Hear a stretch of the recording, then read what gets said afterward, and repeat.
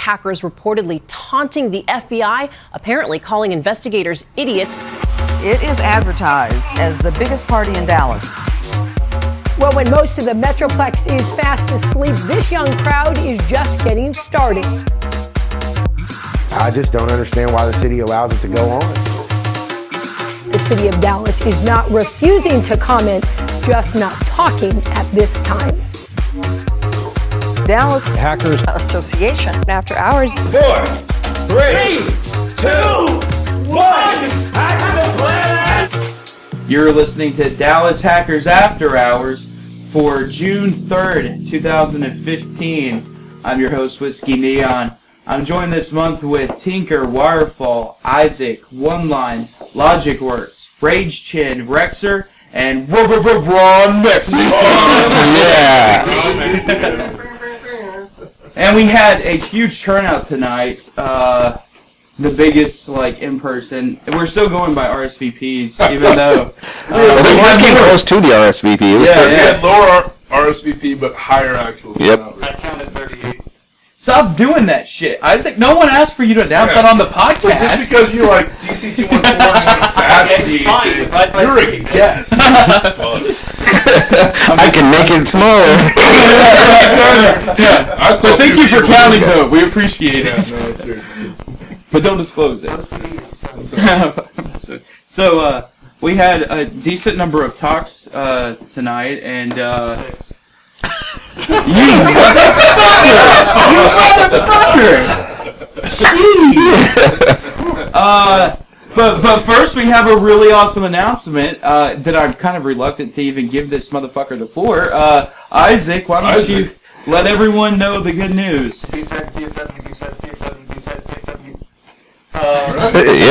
Yeah. So, yes, about 3 weeks ago, B-Sides officially got a coordinator, and it will happen. Who was that coordinator? Some blanker from up north. Who likes to count?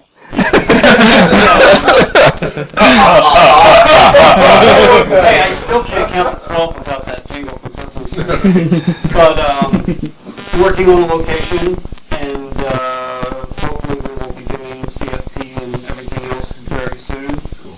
So stay tuned. If anybody wants to assist in some fashion, shoot an email to bsidesdfw@gmail.com and follow us on Twitter. What the hell is it? I think it's just bsidesdfw. Yeah. And then any tweets, throw in hashtag bsidesdfw2015, and let's do this. Yeah. And you got the collaboration of DC214. Yes, that's probably something that I should say. Yeah. This year, basically co-branding the con, and we have key leadership from DC214, DHA, and the Lab MS all participating in the core group. So it's being presented as a joint effort, which it truly is, because it's a community thing. And it's worth noting that we have representatives from all three groups here in this podcast. So we're doing it real big tonight.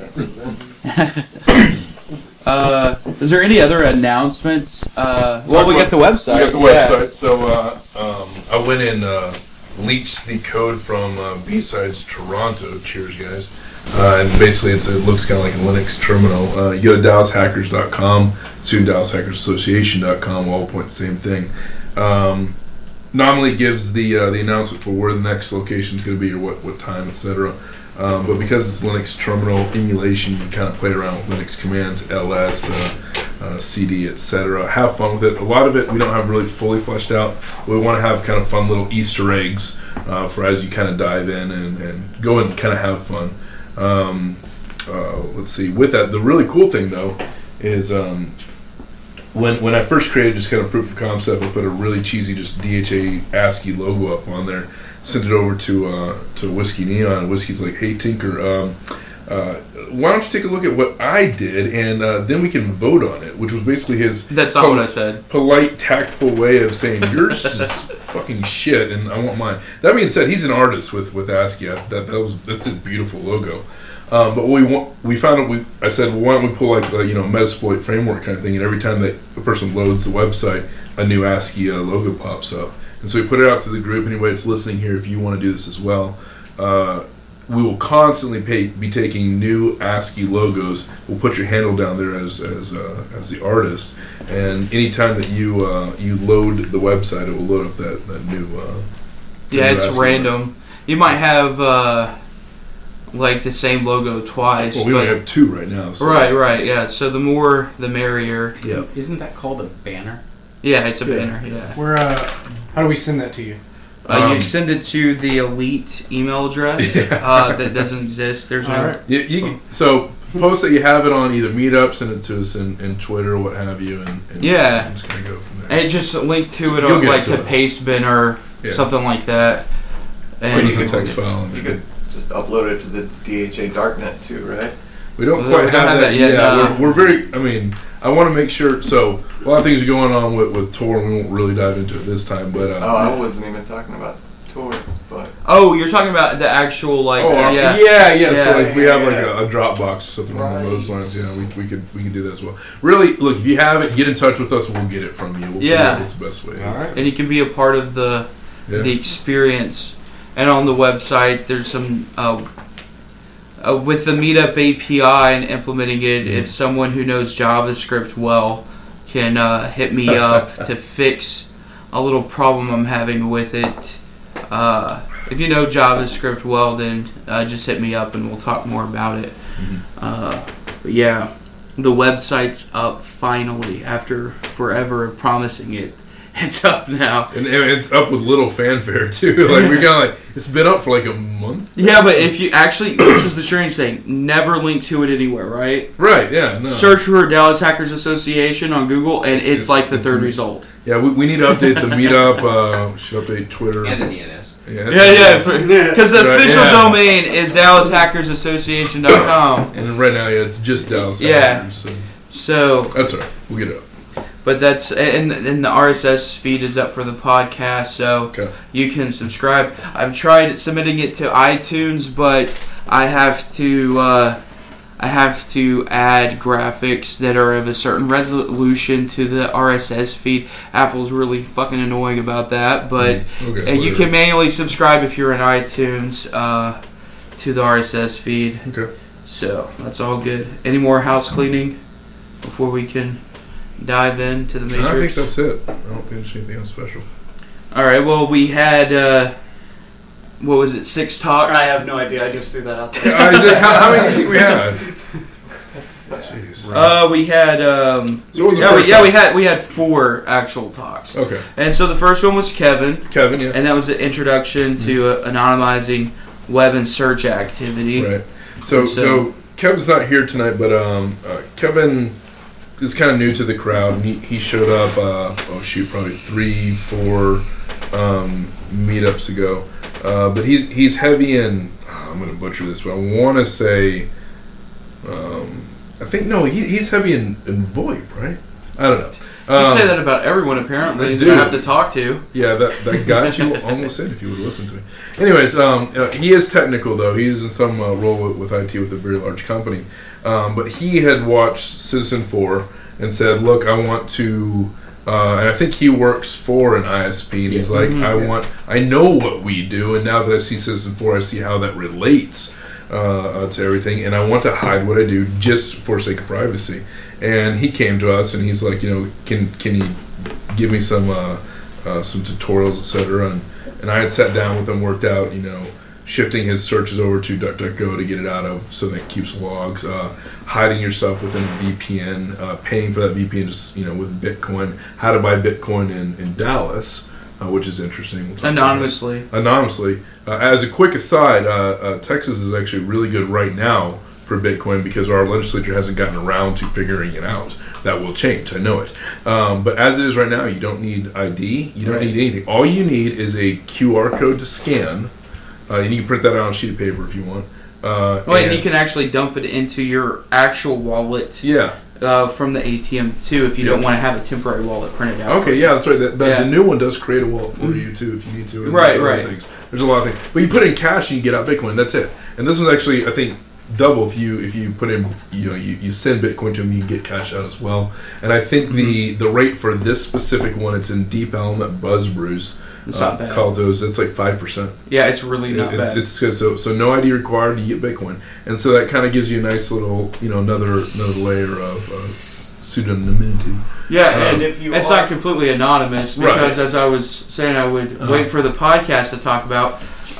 When we went there Saturday, I purchased a Bitcoin, and then Rage Chen and another Shadow Systems guy bought some Bitcoin, and when I looked at the actual blockchain to look at the history, this is how that ATM works. You have it's not like a huge pool where it's just transferring to temporary wallets or your actual wallets. What it is like, say you have a seed of, let's say theoretically 20 Bitcoins, right? Sure.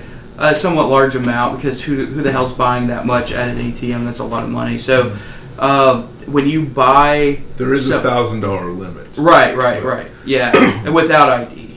Yeah, you can buy more with ID. Oh, really? Yeah. They've updated that. Wow. So say you go and buy 1 Bitcoin, right? So you started off with 20, and it'll transfer the 1 Bitcoin to your account, and it also generates, while it's making your temporary wallet or transferring to your existing wallet, what it does is it generates a new wallet and transfers that 19 remaining Bitcoin to it, and it keeps doing that. So it's kind of like this tree that occurs, and by just sitting there with, if you bought 5 Bitcoins at 5 o'clock in the morning on Saturday and sat there all day drinking coffee, which their trial lattes are pretty decent. Buzz Brews is great.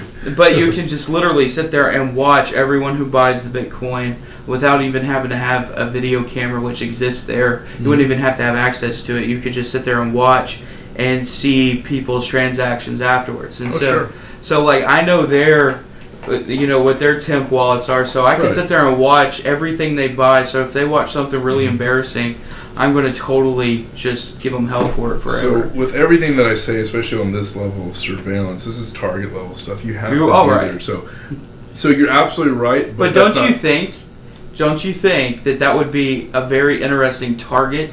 Yes. I mean, there are currently only 3 that I know of, 3 Bitcoin, and having someone sit there all day drinking coffee. But I could totally do an NSL with the establishment that's not even associated with the Bitcoin thing, and or just hack into their cameras. Just use a washer right after you buy it. So you can make some. Pay the fee and that's my point. You're anonymous. Yes, and you can. I mean, you can pay someone else to go put it in and do it. Whatever. The big thing though is by the nature there are many ways to get Bitcoin from fiat currency, and this is a great way to do it because someone who's not there physically, this doesn't scale very well. Someone who's not there physically or who's not looking at that video feed isn't going to be able to get more than anything else. And so that's the big thing, is just the scalability of it. Right. Okay. So we sat down with Kevin. Kevin's new to a lot of this, and calls it hacking, but that's okay. He's moving into that, and so he sets up a VPN with CryptoStorm because they take Bitcoin among Dogecoin among everything else. Sets up a token. He sets up a VPN. He then does all the searching off of DuckDuckGo, and for this, all he wants to do. Well, and he has an encrypted Linux Mint installed too. Yeah, he has an encrypted instance on his host. So everything there is full on, and all he wants to do is be able, like, for instance, search personal medical stuff without it being traced to him, getting to insurance. So his threat model is just removing himself from the dragnet, basically. I mean, he's still going to be affected by it, but it's not as bad. It's not like, it's this guy at this place. Yeah, exactly. That's kind of. Why did you choose Mint specifically? So it's easy. Yeah, exactly. Right. So the reason Linux has so many distributions. Yeah. If you go to distro watch, so that Mint is the highest right now. I like Mint because it's very easy. The Cinnamon desktop is very akin to a traditional Windows start menu kind of thing, and it works. And so if you want Linux for instance, my son, my 3-year-old, now 4-year-old son, uses Linux Mint. And he boots it up on his own, clicks the Firefox, goes to PBS, and does its thing. And so if he can use Mint, then goddamn anybody. Unless you hate the person, then you recommend Gentoo. Yeah. I was going to say, yeah. No, you're going to learn this. You're going to do Arch Linux, and you're going to figure it out, you. So, I don't know. So Mint gains a lot of the ability. I mean, it is full end encryption, but it comes pre-packaged with so many things that you would use as an individual user for desktop. So, so anyway, so he was very happy about that we gave to him. He's donated to DHA, so we can pay for our meetup, we can pay for our hosting, a lot of that kind of stuff. He then proceeded to, hey, I don't know anything, so please love me, and bought us all beer. Yeah. Because Rexer started that last month, and apparently it's a thing now. Wait, that wasn't a tradition? No, I thought that was a tradition. That's why I bought beer. No, it is a tradition. It is a tradition.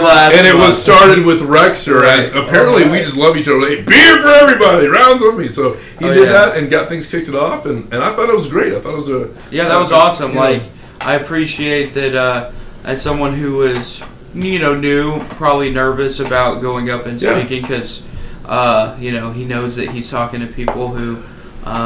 this is stuff they've been breathing for half their lifetime, at least for most people. That was awesome for him to come out, and we need more people who, want to learn to come show us what they know, so we can know how to teach them more. Yeah, we had at least a dozen noobs. This time? Yeah, right. Yeah.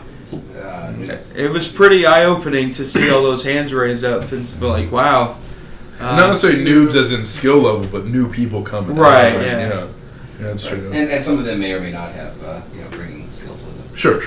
But that's the whole point. It's to learn together, right? Yeah.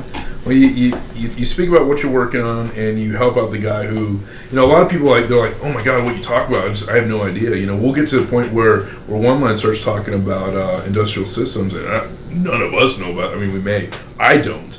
And it becomes. We want to know. We want to know. No, we're gonna liquor this guy up and have how to break it. How to break it? Oh my god, WhiskeyNeon had a chub the entire time.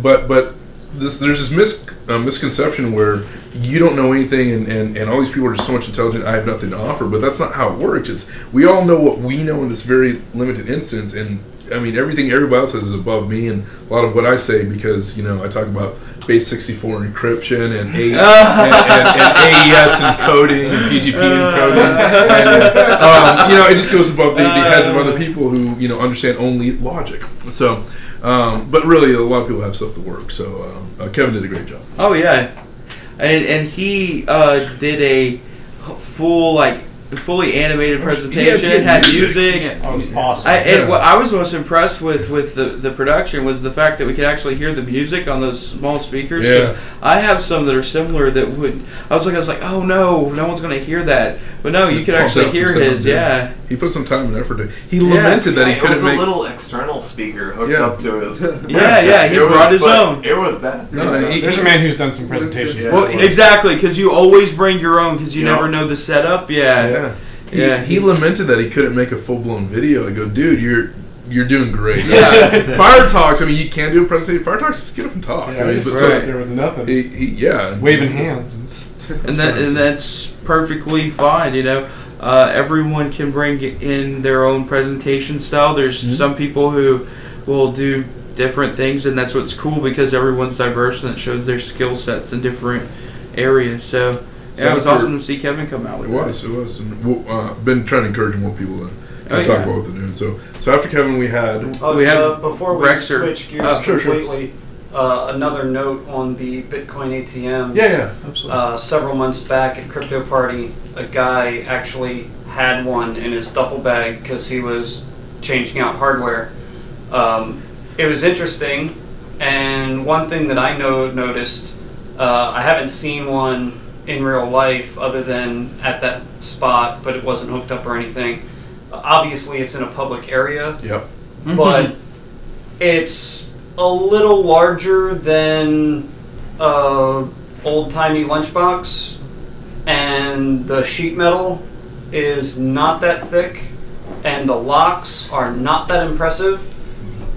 While I completely love the idea, they just seem ripe for physical thievery. Some good old-fashioned vandalism. Yeah, well, see, the thing at Cool Brews is it's a 24-hour establishment. Sure. It'd be really hard to get by with it because it's right next to a POS. I mean, it would be... You would be looking at a network level. But I mean, you always see the stuff with stealing the full-size ATMs. Yeah. And then they throw them out because they can't actually get into them. Oh, yeah, that's that what you're saying. That would not be the case with one of these. Oh, that would at be least the model that I saw. Isaac, you got a good point, and they used to have the older one. They have a bigger one now. It's like full blown. It's like it's big. But here's the thing. But you could probably steal the whole machine in a robbery and get a ton of cash if that's the there was no weight to it. Like I said, it was relatively thin. Yeah, we could have probably knocked that thing over. This one's a little bit better, but here's the thing. You're absolutely right. But once I put my money in, I give a Bitcoin out. Carrie takes it.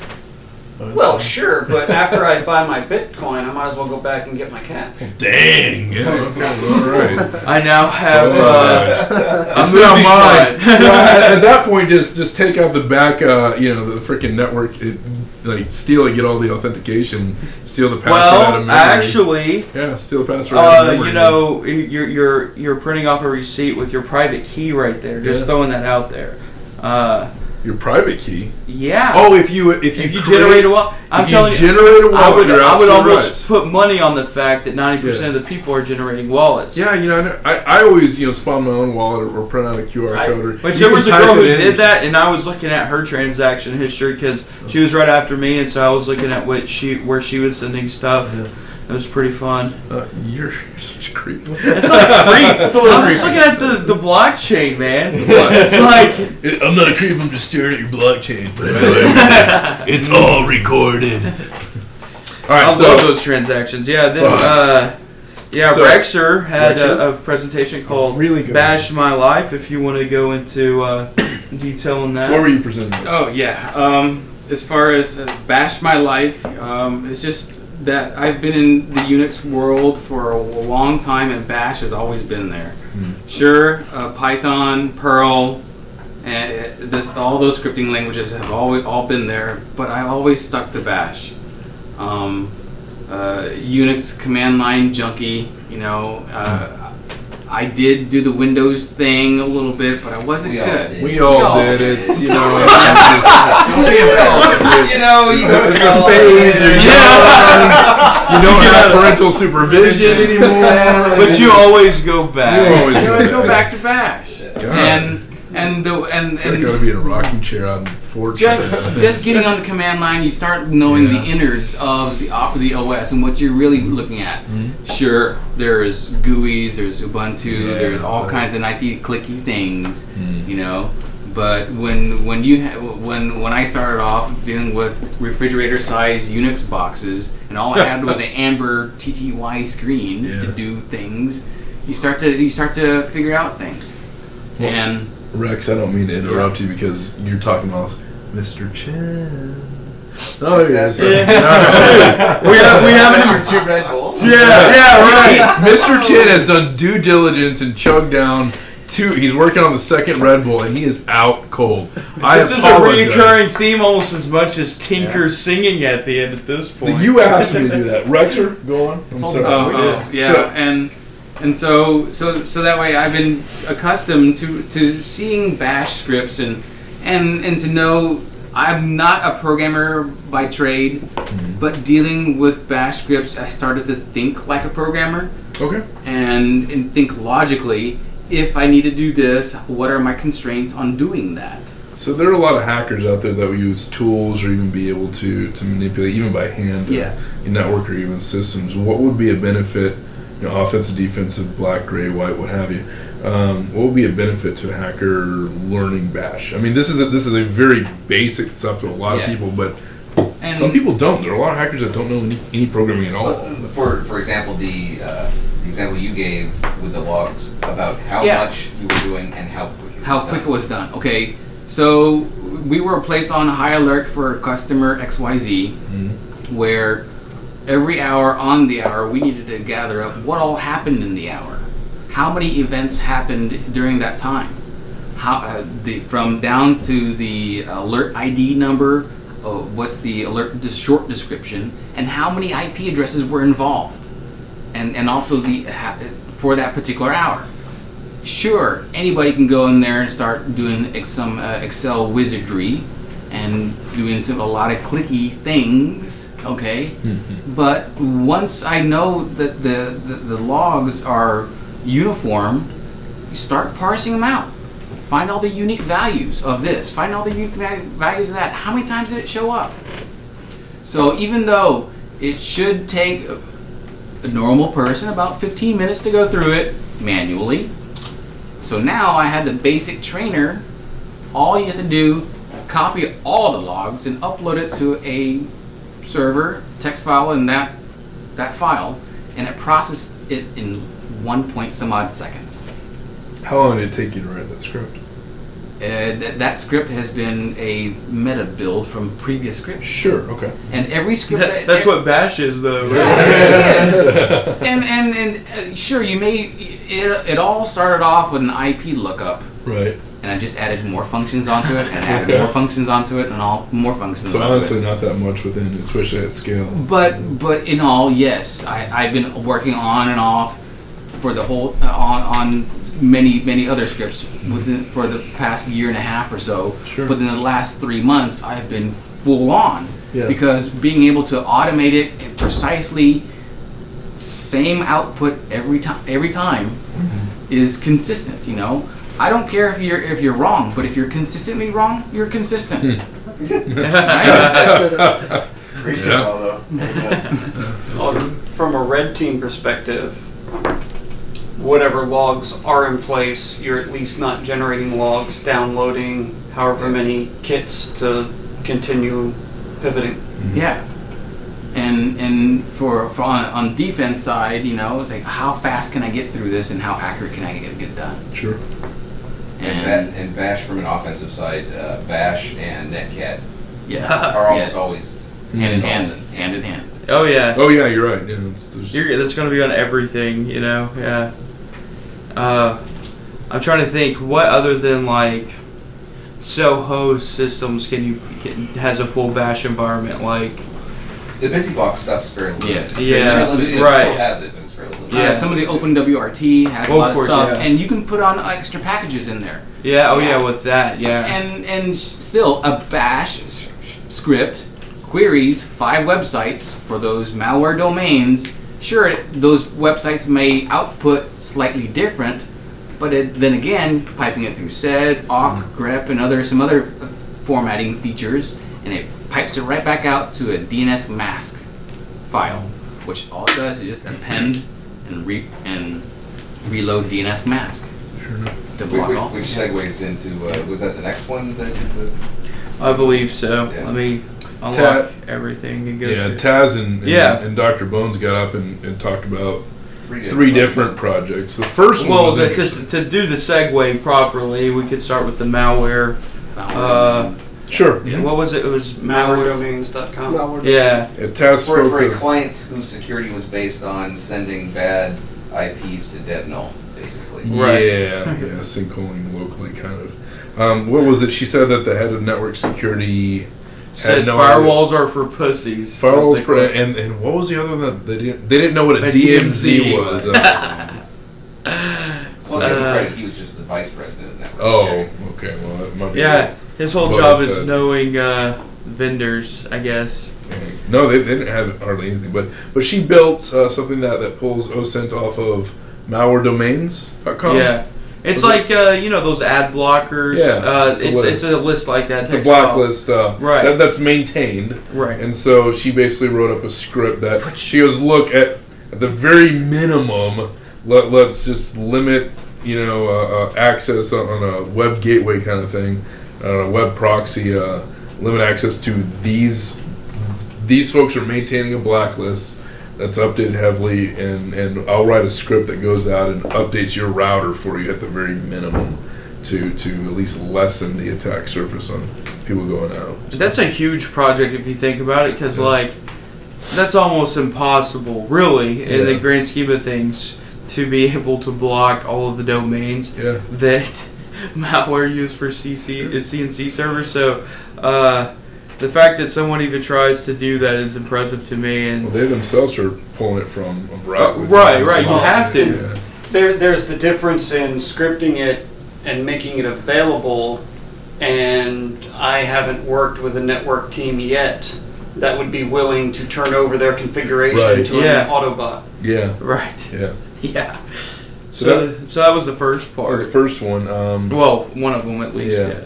The big one that caught all of our attention. So that was kind of like the foreplay into Oneline system there. So in Twitter, I first saw SOB do this, and I started doing it myself. Everybody likes doing deep dives for like credit cards or debit cards, and there will be Twitter users that will post their credit card information, and people will troll them and say, post the back of it, the security code on the back, and they'll do it because they just have no concept. I myself have dived in a little bit deeper and found driver's license. Oh yeah, it's always teens. Yeah, well, stupid. And they have no idea. I've seen adults post up passport information. So, but focusing on the credit card, a lot of people at least attempt to block, say, the last 4 digits of their credit card, or block some that might be a little obfuscated. And so Taz and Dr. Bones, I think it was Taz specifically, but they've sat down. The code is open source. It's on GitHub. That because of the nature of credit cards, it has to pass a certain algorithm. The idea would be that, I don't know what that was. Apparently, death is coming now. Any minute. You can always check and see if a given number is valid. That's how people usually use the algorithm. But what she's been able to do is, if you're missing a couple letters, based off of characters. Whoa! All right, no. If all we're using are digits, we introduce. I digress. But if we're missing characters, I apologize. Then they're able to build up and give a very small number of possibilities on what the valid credit card number actually is based off that algorithm. And you don't need the last 3. No, you don't need digits. a whole lot. If you go in the right places, you can find lists of sites that you can use without those last 3 digits. And I'll just put it that way. But yeah, that's instantly what I thought of when, we can finish the card, we've got the person's name. Right. Yeah. So she's creating this specifically not to be malicious. Right. But so a lot of, I found, for instance, when someone posted their driver's license, I would respond at first to them saying, hey, don't do this, bad people use it. But because I was the one who pointed it out, I was the bad guy. Okay. And so I was outside. So what I started doing was just doing a raw retweet, not copying, but a raw retweet, and then having all my followers completely ostracize them and them getting scared and pulling it off. And once they pulled it off, obviously my retweet was null. But what they're talking about is even a step further, creating a bot on Twitter that goes out, sees these pictures, based off of the Boolean keyword search, pulls the picture, does some OCR on it, and then pulls out the credit card and says, hey, here's your credit card, does an auto post, and just scours Twitter for this level of PII information. And that's quite interesting, actually. Yeah. And they're going to be presenting on it at B-Sides Las Vegas. Possibly DFW. Yeah, there'll be some if Isac's not a jerk and lets him speak. So. And what was I'm not in charge of the CFP. Yeah, you're looking at this guy over here, right? Wirefall, are you in charge of the CFP? I thought I saw it somewhere. Wirefall's now been voluntold. I think it's on the website. It's on the website. Yeah, it's official on the website. Yeah, there are 3 people tagged for the CFP at the moment. Okay. I thought you were right. Yeah. Okay, so it's probably going to be like you ranted about it at B-Side San Antonio. Nice. No, you did to Renegade. It was a Renegade thing. I mean, whatever. Yeah, some of the we'll make sure they're good thoughts. Yeah, that's what's good. But that was an interesting project. And then there was some barcode stuff similar to what Knit6 talked about in a previous podcast. Yes, a local adult arcade. That doesn't sound right. Wow. You talking about that one out of Parker or the one in Keller? Not that kind of arcade. Yeah. Oh. A main event. Adult video game joint. I wasn't going to use the name. But anyway, trade the tickets in? I already got yelled at for counting. You're not going to scold me for using a name? No. Anyways, this particular place for their arcade cards apparently runs Windows and uses Java on the front end, and they wanted to see if they could add money, subtract money, manipulate with the cards in some fashion, which kind of tied into what Init6 mentioned with a particular movie theater and their discount cards being issued in sequential order. So once you have your card, you can just kind of increment up in number and potentially steal coupons and discounts. Right. Well, what it was like the gift card, I think, and you could actually tie it to your bank account with that theater, so you could actually just buy like 5 things of popcorn, which would completely clear out someone's bank account. so like that's why he was really bothered by it. Go to the movies. Yeah. We have a movie night. At this time, I'd like to say that we do not advocate anything illegal. These are It's merely all proof jokes. of concepts. They're all jokes. If you are part of main event, thanks, Rexer. We were trying to keep that off. Yeah. But if you are, don't YOLO. sue us. We're not the ones doing it, or come at us, bro. But there was that in that discussion there was mention of like the SQL injection possibilities, and so that would be pretty funny to see them using similar concepts with Magstripe. It's not that they do that. I'm just saying. They'd probably POC. create a proof of concept and then go and present it. Right. Apparently, they've gone to the company, and the company hasn't been very interested in it, but they won't be until there's a proof of concept. It reminds me of that recent Starbucks kind of hooyah. That that was a little different because that was using class. I can't. What's the word? What's the second word for it? Class breaks. No. Ah, shit. I know the word. Hey! Before you leave, everyone, Abrasion's leaving. What was it called? The thing we've been talking about that specific site we want to try to do. Race conditions. Yeah, race conditions. Yeah, by using race conditions. Oh, like what's been going on with Ferguson and Baltimore? No. Nice.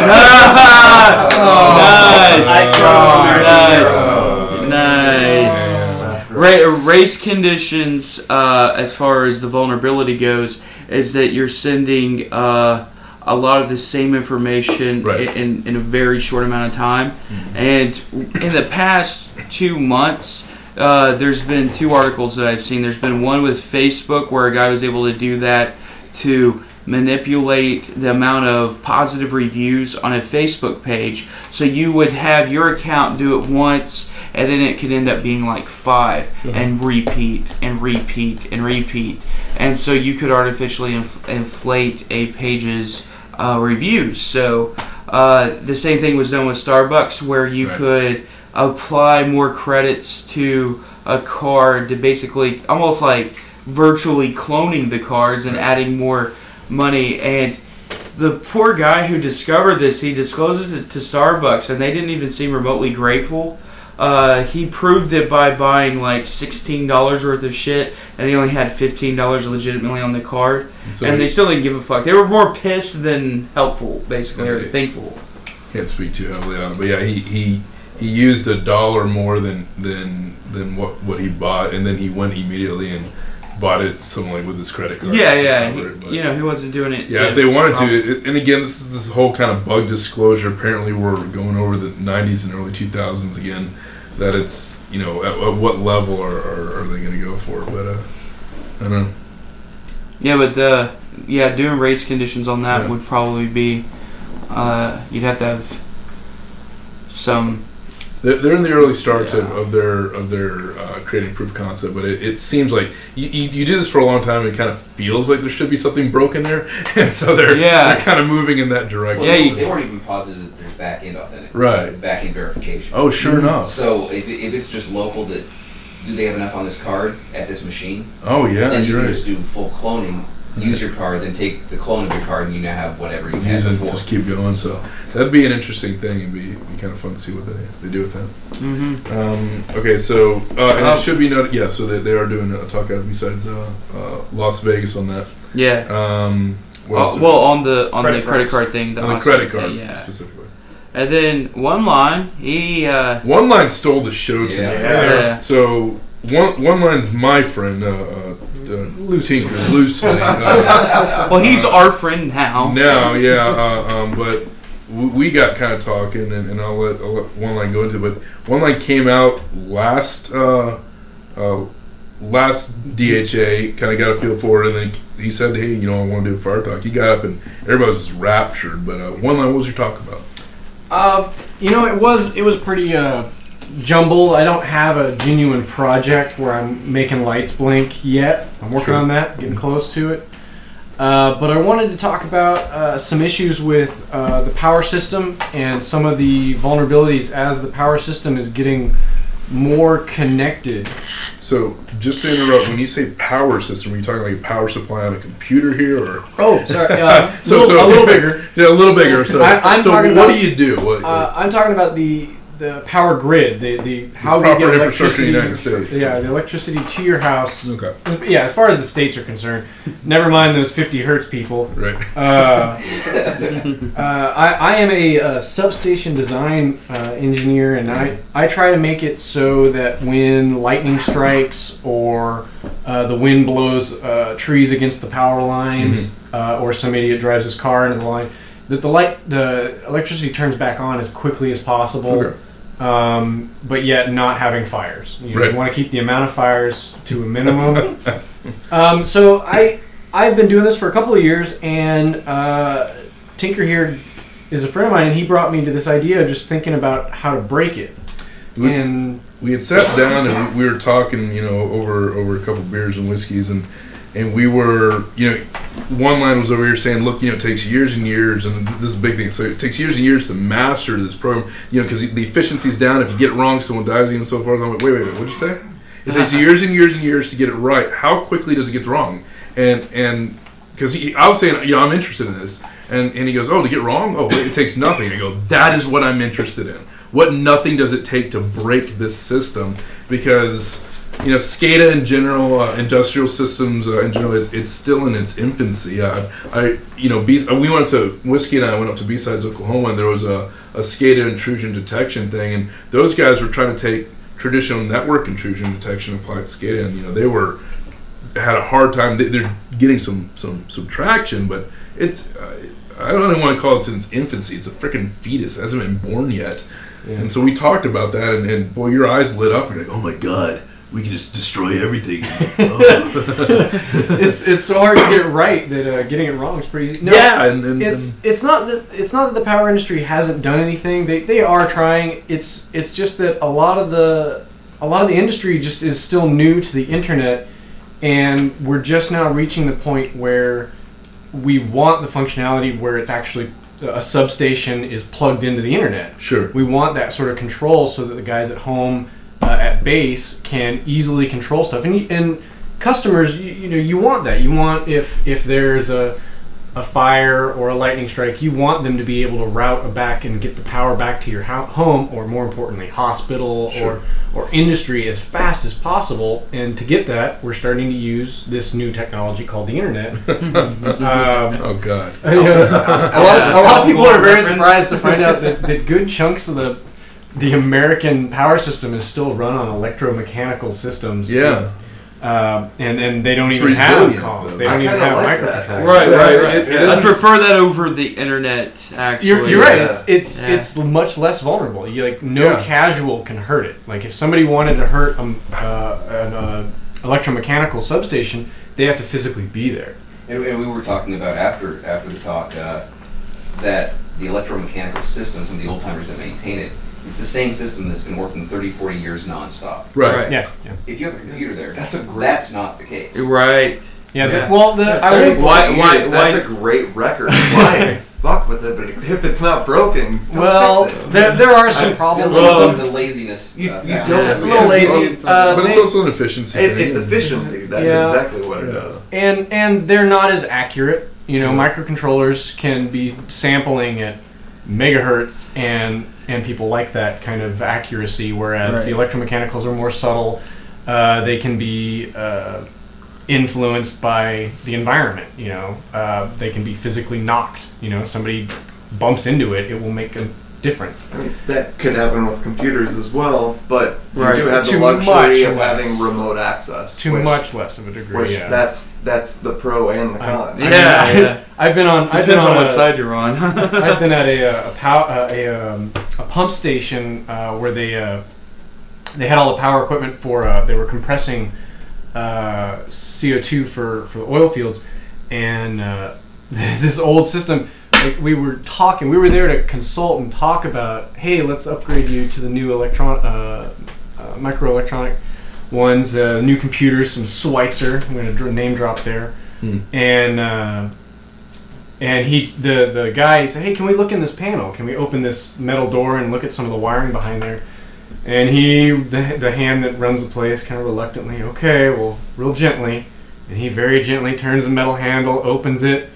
And then it barely dings a bit on like his foot or something, and the whole panel starts click, click, click, everything turns off. Oh man! And a multi-million-dollar pump process just shut down for the day because we touched it. So, well then, there's some good reasons to upgrade to. Well, that's hacking. Yeah. Well, and that's one thing that you mentioned that hey. The idea of physically breaching one, like right now, the system's pretty robust. I wouldn't call it secure by any means, but you hop a fence, you go in there, and you can completely break it. But honestly, why hop the fence when you can shoot it with the 22 from a distance? Yeah. And that creates even more damage. And so that's kind of the trade-off is sometimes you don't need to hack it. I've seen like smart door locks. It's like, well, you don't need to hack it necessarily. You just break the window or something like that. If you're going to I break like the it. specificness that you provided of a potato gun with a wire. Or that chain. Has to be a chain. Yeah. That has to be a real example, or that was just No, I unfortunately just made that up. Like it's always. Actually, all right. Wow, no, that's you've been thinking about this a lot. Well, it's not that far off because a friend of mine, rest in peace, couldn't get the company to come out and do anything at his house. So he waited for a good thunderstorm, took a chunk of rebar out of his garage, went out back with his compound bow, and shot the transformer on the pole, and called it in as a lightning strike. Yep, that'll do it. They finally fixed it. Yeah, that'll fix it.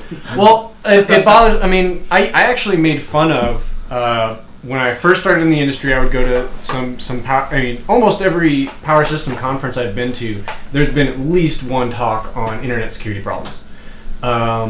And I always laughed at them because why spend money on internet security when somebody, like a kid in his backyard, can throw a chain up on the power lines and take out the whole neighborhood? But it becomes a problem with casualness. If you make it too easy for somebody sitting in their couch to turn off a city, it's eventually going to happen. So, and yeah, that's a bored 15-year-old thing that I talk about a lot because I was that bored 15-year-old. But a bored 15-year-old can throw a chain over the right. Yeah, but I'm going to do that beforehand. The permanency that you said about the alarms and what you can do with fires. Right. Yeah, I mean, there's all kinds of vulnerabilities. Things that are, the most expensive thing in the power system is the generation plant. I'm not worried about anybody messing with those because they're such big targets that the people that own them actually protect them. They. Guards. There are armed guards outside of every nuclear plant. You're not gonna, you're not getting anywhere.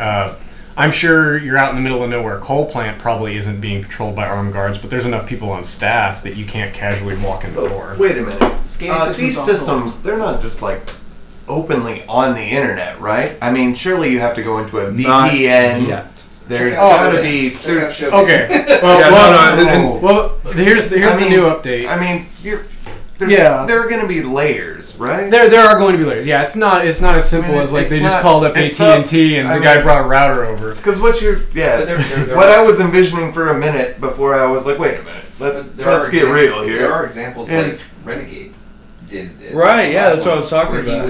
He was reviewing the security at a dam. A dam. Yeah, and I heard the that. machine that controls the dam. That of course doesn't have internet, right? No, it's air gapped. Okay, so it's air gapped. So how do you monitor it? Oh well, the guy up in the control room monitors it, so it's on a network, right? Oh well, yeah, but it's not the internet. So he opens it up and there's IE with Gmail. Oh, we have to check our email. No, that's yeah. well, there is that's a fair point. I mean, but But I mean, there are industry products to help this. You know, like, and I laugh as I say this, but I mean, giving them the benefit of the doubt. It's not hope. You'd have to try. You have so much beauty and hope in you. We just don't want to destroy that. I mean, for infrastructure this critical, I mean, there got to be air gaps and even with the VPN from home, though, if you look at the B-side San Antonio with the Sid Dragon, they were able to take a hydroelectric dam by using the pivot point of a Android-powered oven, getting it on the guy's Buffalo Terrace station, which had on his NAS the shit they needed to get into the hydroelectric dam using his network. Of course, they trolled this dude to a level that was unbelievable, but and that's why he's laying low in Colorado, right? Shit. Among other things. We're digressing. But to kind of go back to what we were talking about, though. So and it's really interesting talking with you, Oneline, on kind of the mentality behind a lot of this. I'm not worried about the casual 15-year-old getting access to it on the internet. I'm worried about foreign governments that state-sponsored kind of stuff, because coming from a war background, the first thing we take out is infrastructure. And obviously, if we can send in spec ops, something like that, or agents or something like that, they do that. But the thing that happens when you hook things up to the internet is, again, scalability. And if I got to send out freaking one person for every substation within a region to take this, or I can use one person to take out this entire region, I'm going to do that. Yeah, and that's a big thing. There's a difference from someone in China sending an operative to the United States to do this, or someone from China hacking it from China. And that's the thing. Yeah, and we're getting a little outside of my expertise on this one. You're the guru. Because I've never dealt with any of the command centers. I know of the regional controls. This is public information. There are East Coast, West Coast, and ERCOT is a big one, and then there's a couple smaller ones around the country, and they help regulate and monitor their areas. Right. But I have no idea how much control. I don't think they can just reach in and open and close breakers. But then again, they might be able to. And in those instances, you're still dealing with disconnection. The utilities are very regionally separated by cities. Fort Worth is on a different power system than Dallas. Sure. So even if you could hack in to one key HMI point for Dallas, you got to get another one for Fort Worth. And while if you can do one, you can do another, that's not that big of a deal. Right. It's still more steps in the process, and you're still only taking out 2 cities in Texas. If you wanted, but that's still significant, dude. Yeah, and the whole thing I'm thinking of when you're talking about all this, and part of the whole chubby growing process was like tell me more. The game Watch Dogs is literally think Grand Theft Auto, only you're a hacker and you're living in a not too distant future Chicago, which you have this ubiquitous surveillance system that ties into the power grid and all this kind of shit. And so one of the objectives of the game is hacking into a substation in your little area to black out, so when the cops are coming for you, you have the cover of darkness to slip out. And one of the objectives is hacking different parts of the city. So literally when you're talking about this, I'm like, holy shit, Dallas-Fort Worth is like a real life watchdog. We're totally screwed now. The recovery as well. This thing is not necessarily immediate recovery. These transformers you're talking about, the possibility of 6 months. Well, lead time. If you took out enough, there isn't enough of it back. Well, from what I've read online, is that with the deer hunting rifle from a good distance, you take out this one piece of equipment and it's a 6-month wait to replace it. That's what I've read online, and you kind of said something similar with the 22, which is even scarier because Well, honestly, out in the country, I really hope people will stop doing this. Country boys get a little bored late at night, and they will shoot the insulators on power lines because it makes a bright, sparky light. And I'm serious. I've seen bullet holes in control buildings out in the country. Tangible feedback right there when you get hit. And shooting a transformer, the power transformer. That's probably the most physically vulnerable component of the power system. And you know what? If you shoot a hole in its oil tank or its oil fins and it leaks, they gotta patch it and fill it. Now, if all the alarms work just fine, it'll stop once it's running low. It'll turn off. Guys will come out there and fix it. No big deal. If all of their alarms are going through the SCADA system that you have access to, and you can disable those alarms, you might have a fire on your hands, and there's no coming back, and you just gotta throw it away and get a new one. And yeah, they are. But again, a single transformer doesn't cover that much geography. Right. So you'd have to do it a lot, and now you're on levels of scale like But the thing is if you do it a lot, they don't have necessarily the backlog of transformers to fill. And you're saying there's a maybe 6-month lead time sometimes with these things. For the big ones, if you right? did enough of those, they wouldn't be able to, and that place would be out of power.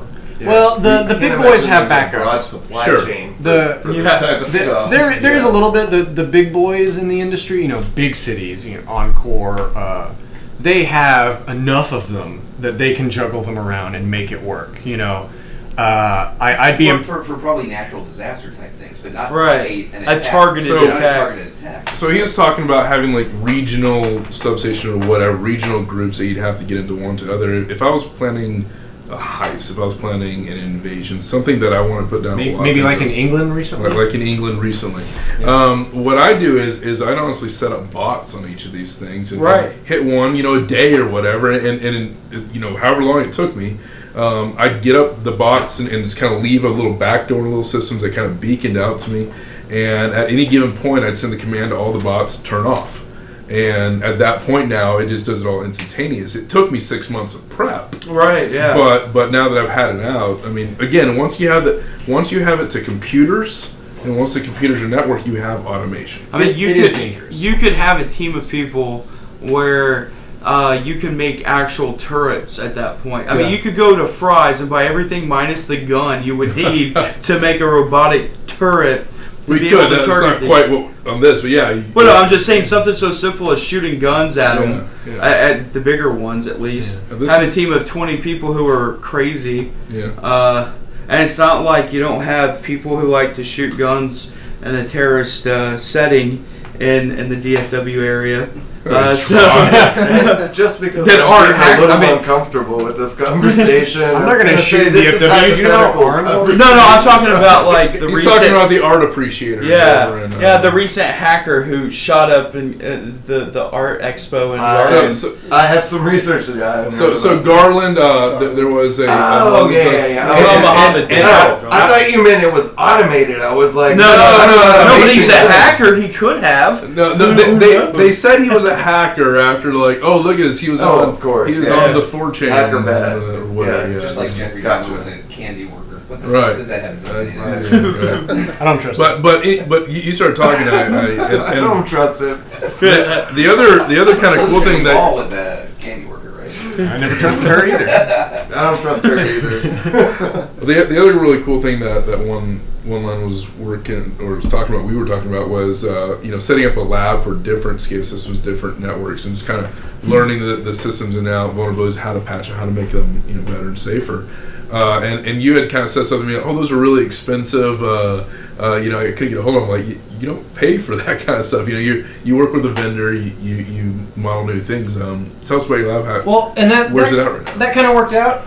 I don't know what kind of strings my vendor pulled, but he got me a couple Schweitzer, which is the overwhelming majority product in the industry these days. It used to be GE and Westinghouse, and they just didn't keep up.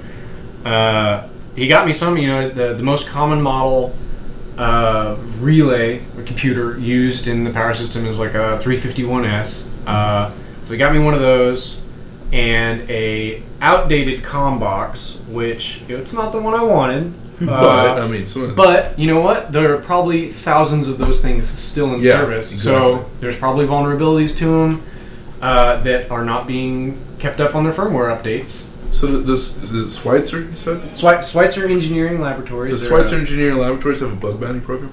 Yeah, yes, they do. Really? Well, Do they? well, I don't know if that's. Hold on. Maybe we said. Now who's got the chummy? I don't know. What would say that? Okay, so bug bounty program. So bug bounty. Sorry, no, Okay, I don't know. Man, let me just tuck this They back might in. because they regularly issue firmware updates for all their products. Okay. And if you buy one of their products, you are automatically on a list, and they send you like, "Hey, we noticed this vulnerability. Please update your product." Okay, interesting. How many of those would you have under one person's responsibility to update? Even a small utility could have hundreds of. So they're never being done. So probably. what would be the patch management schedule? Yeah, you would. You would just have to do it. You'd have to have a guy who that's his job. So it's not like Patch Tuesday. Yeah, it's Patch every day. So, do these updates require some sort of downtime, or is it live? I sometimes yes and no. Some I think I could be terribly wrong on this one because I haven't actually done it. One of my customers bricked a machine recently, trying to update it.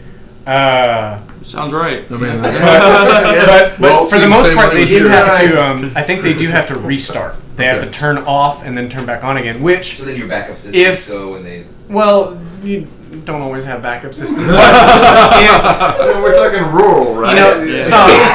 But if you're playing it during windy weather, I work for a urinal utility. Yeah. A lot of business in there. A rural utility.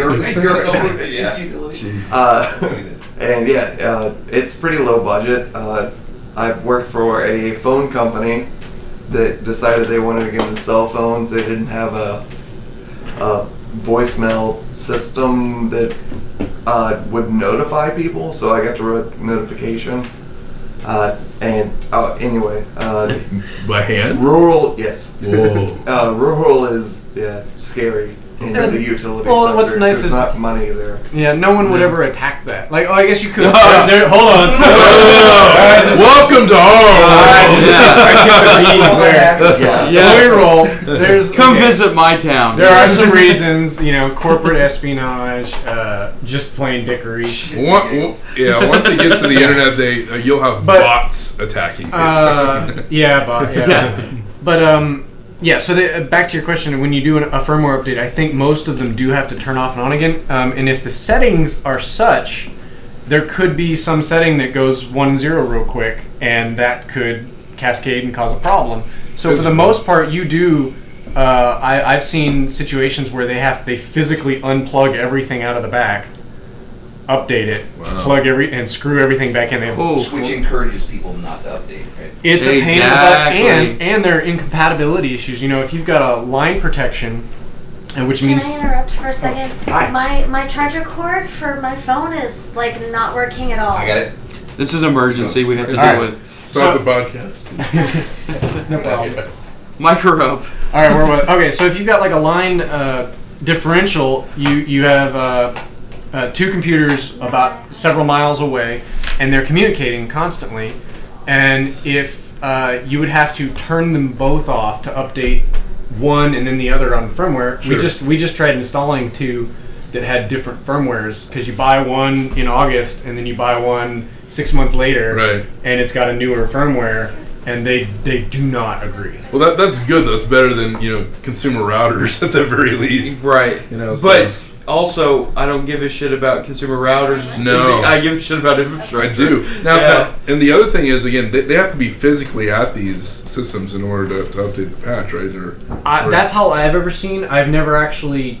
No one's ever paid me to do it, man, so I've never looked to see if I can automate it. Update. So the last question is, I think you could through some of the devices. Like if they're connected to a 2100, you could probably go through that one and push the updates. Right. But you'd still have to be sitting there with the terminal. You might as well just plug in. Right. Okay. So the other question, you don't have to actually give the default credentials on the podcast. But how default creds is the concept of, hey, it was just there to set up and it's if they don't change it, that's really silly. But how prevalent are default creds within?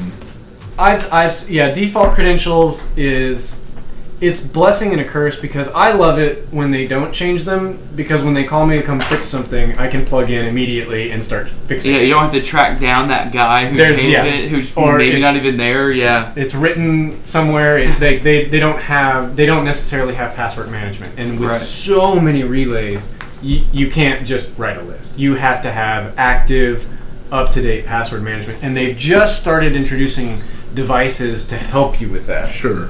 And more importantly, training. But for the most part, a lot of the Schweitzer products are probably still floating around, actively working just fine with their default passwords. But that's common, not just in. I mean, hell, that's something that's been going on with routers for years and all kinds of network devices. I just changed mine to password. Of course, yeah. That's safer, right? Add a 1 at the end and you're set. And make the A and at, and one of the S is a dollar sign. Lead speak and you're good to go. You're easy, But I agree on like the consumer level kind of stuff that no one normally takes care of that. But back to your point, what does breaking consumer level router do? It gives me free access to Wi-Fi for whatever, or I can put a bot or whatever. Or you could own the home network of a guy who works for a company who's VPN to the infrastructure. Yeah, you could use it as a tech service to their VPNs or whatever there is. But again, this is prevalent within the infrastructure. But that's exactly my point, though. At the same time, is that imagine if.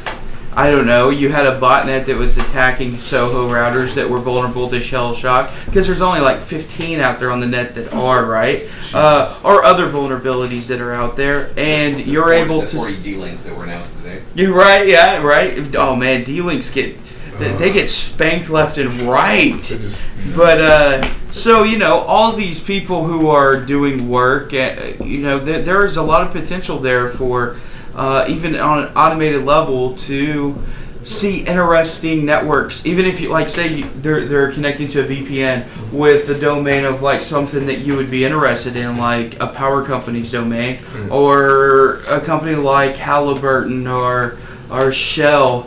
You could really start these are interesting. Let's poke around more. So going back even to traditional, if I can use that term in InfoSec, but traditional targets on the network.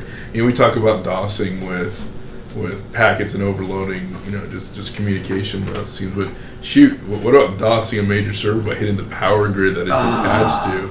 I mean. Oh wow! Yeah, imagine if you could just DOS the VPN server, so that no one could fix it. Well, in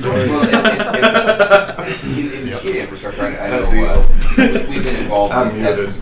We've been involved with tests of the SCADA infrastructure before, and we're basically told, no, you can't scan this. Right. If you scan it, it'll die.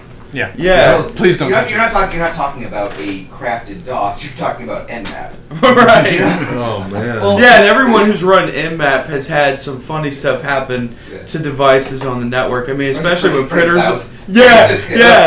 But and it's really sucky when it's a check printer and you're just printing out just checks after checks. I actually with that magnet. With that magnetic ink, it's expensive. That's happened to me. I think it was a Rico copy station. Yeah, the multi-functions. But Ricos are a pain in the ass. Where they came out, they re-imaged it, it still wouldn't fucking work. Nice. But we're talking about we're talking about crafting like Stuxnet level viruses. No, you don't even need to do that. And at this point, it's hey, are you there? And it's some sort of what's that? They opened they bumped into it and it took it out. I mean, imagine this is quantum physics level stuff that because we observe it dies. It's like in Breaking Bad with the big magnet. That's what I'm thinking right now. And not even just wiping out anything, just like having the magnetic strength to just nudge something over and take out the grid. I mean, geez. And some of the conversations that continued were we talk about the smart meters. Right. Yes. How all of that is now. I mean, it's inevitable. This is happening. Oh yes, it's just a matter of time. And they ninja into people's houses to put those damn. I'm going to resist that. To be fair, they ninja into your house every month to read the meter. Yeah, that's right. True. Yeah. Heads up, people don't forget nowadays. Today, more often than not, you have people walking into your backyard every day with a clipboard. And everybody's totally cool with that. Well, I have a question. Outside. The negative to me, though, for the smart meters not the risk to me having a smart meter. It's that if somebody can mass hack those and say, I'm sending, small amounts of electricity back, because it's about, if you have solar and all the other powers and going back into the grid, and you manipulate the data of what you say you're sending and what you're actually sending. That's something I've researched heavily. And you amplify that across the neighborhood, you could completely blow out this infrastructure we're talking about. Yeah, I encourage everybody to look at Puerto Rico and smart meters and the fraud rates involved. We used to, 5 years ago, I worked for a magnet company, and they did that. It's 2x2x1 neodymium magnet N42, so it's one of the weakest ones. And they would put it. I would sell hundreds of those to Puerto Rico. You were doing that? You? How could you? Yeah, what was your handle again? Oh, that's right. Mexico. Yeah, so who is an expert on Puerto Rico? We'll see. Mexican. But with the smart meters, okay, depending on which power company, there's multiple bands that they're operating on. Most of them are on the ISM? Is that what you call it? Yeah, ISM bands. So with a SDR dongle, for you to be able to pick that up, most of your cheap, the $20 ones, you need to get a down converter that you can get from Alibaba for $10, and that's made for basically overseas. You'll have OTA television that's digital, and here you'll have 4 or 5 channels or whatever, sub channels on your OTA broadcast. There it's almost like a satellite type system. And so you have, it's OTA, but it's almost like it's effectively the same as satellite. And so they have these down converters for analog TVs, so that you can just turn the channel without a converter box. They have a down converter made for that, so it puts it down into the 700 to whatever 800 megahertz spectrum, and you can buy those, and those operate on ISM bands in the US. So you buy this little down converter, and you're able to pick up smart meter data on a $20 dongle. So for $30 total, you're reading SDR data. The guy that runs Lie, he actually did that. Oh, okay. He actually got one of those and started reading his neighbor's meter. Exactly. And my whole thing was, with the low barrier to entry with all this stuff, people are thinking about hackers. Hell no. You need to start thinking about your petty theft type thing. Because anyone could go on YouTube and watch some kid playing techno, type it in Notepad, showing you how to do all of this stuff. Tracer T. Yeah. And you download you download the utilities for free, because it's all FOSS usually, or you can pirate the rest, and then you buy commodity hardware for less than $100. You can now put a sensor in a neighborhood and know the usage of the power, and can know when people are home and when they're not, so that when you break in, you're going to know that person's going to be at work more than likely, because their power is the lowest from 10:30 a.m. till 12:30 a.m. So the wife's gone doing her thing, and you can go in and break in. That's the very basic shit, and that's going to happen until they encrypt it. But even then, but it's the most basic shit right now. Period. With the smart meters, that's not where it's going to be. Where it's going to be is when we're giving power back into the grid. Right? Yeah. But so when we can do that, they have to monitor that. They have to know that.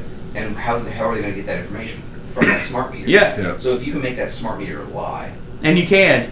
Right. What is actually coming out there, you're going to completely destroy the infrastructure, right? I mean, if we're sending 10 times the power that you're expecting to receive. Well, our systems would. That's a nasty attack, it wouldn't make a difference. Do y'all still have people watch it? Do y'all still have people, even with smart meters, all the meters go out and check power flood? I have no idea. Or the opposite, you're expecting to get this influx, and you get 1/10 of it. No. Well, see, this is we have one person who actually has some inside experience now. Oneline, what do you think about as of right now, that would have no effect, because our systems right now are just watching we don't care about what stuff is happening down the line. We have on in the substation meters, and CTs and PTs. They're just watching for problems. Yeah. So that's like legit you're doing data. economic damage because you're messing with revenue, and that's a whole different game. And I do think as soon as somebody starts messing with the power company's revenue, then they'll start making. And the problem is SCADA is still new to our industry, to where it's still, in a lot of instances, it's being run by the guy who is savvy with computers. It's not being run by, they'll spend thousands of dollars on me to design their settings and make it so the lights flicker instead of going out, and then they'll spend a fraction of that on their infrastructure IT guys to set up their SCADA system. Wow. And they shouldn't be. I think the guys setting up the SCADA should be very professional. They should be pen testing and very knowledgeable about what's going on. It's a big deal. The one thing, if I can reinforce anything, and I think everybody here would back me, is the way you said that example couldn't have an effect because you have actual sensors that you're monitoring. You don't give a crap about the endpoint. Yeah. Keep it that way. Never trust us. Yeah. Never trust the endpoint. Yeah. Take that from just never trust the clients. Never trust the end user. There are still the end user. There are still ways to manipulate it because we do rely on SCADA communications and. Well, I have an idea. Maybe you could tell me if it's a valid pursuit or not. All right, how are you going to attack us? All right, yeah. So like the sandbox, don't you? in this example, with the smart meters, of course, smart meters also, aside from knowing when there's benefits for the power grid not having smart meters, right? Mm-hmm. But the economic advantage is variable price rates. During peak hours, you can charge a shit ton more than low peak hours and give benefits to people who are not using as much power. The pitch is you get a cheaper bill if you don't use your power at all, if you're not washing clothes from 4 p.m. till 8 p.m. type thing, right? Yeah. So during that time frame, you have a significantly higher charge per kilowatt hour. Yeah. By a multiple of close to 8 to 10% in my theoretical research. So the idea is, are you familiar with a Faraday cage? Mm-hmm. Okay, so Faraday caging the actual meter itself, putting in a SDR meter, as I just talked about, where you're pulling that smart meter information and bringing it to a computer that then time shifts your usage by 12 hours, that is then sending it out via HackRF, to where basically what you're doing is taking all of that legitimate data from the smart meter, but time shifting by 12 hours so that you are only getting charged for the 3 to 4 cent usage during peak hours versus the full rate. And the meter reader's just driving down the street now. Yeah. Driving down the alley, so he doesn't see it. Yeah. In this theoretical situation, I think where they're wanting to go first, as right now they're trying to do where the meter readers drive down the street, and then their system is just automatically polling as they drive past. In that instance, well, I would say this one that I'm speaking of is a mesh network per neighborhood. Okay. Yeah. I think in some they're going that way in some places. Yeah, I mean, if you're mimicking your reader and just lying about it a bit, then yeah, you could totally get away with that. A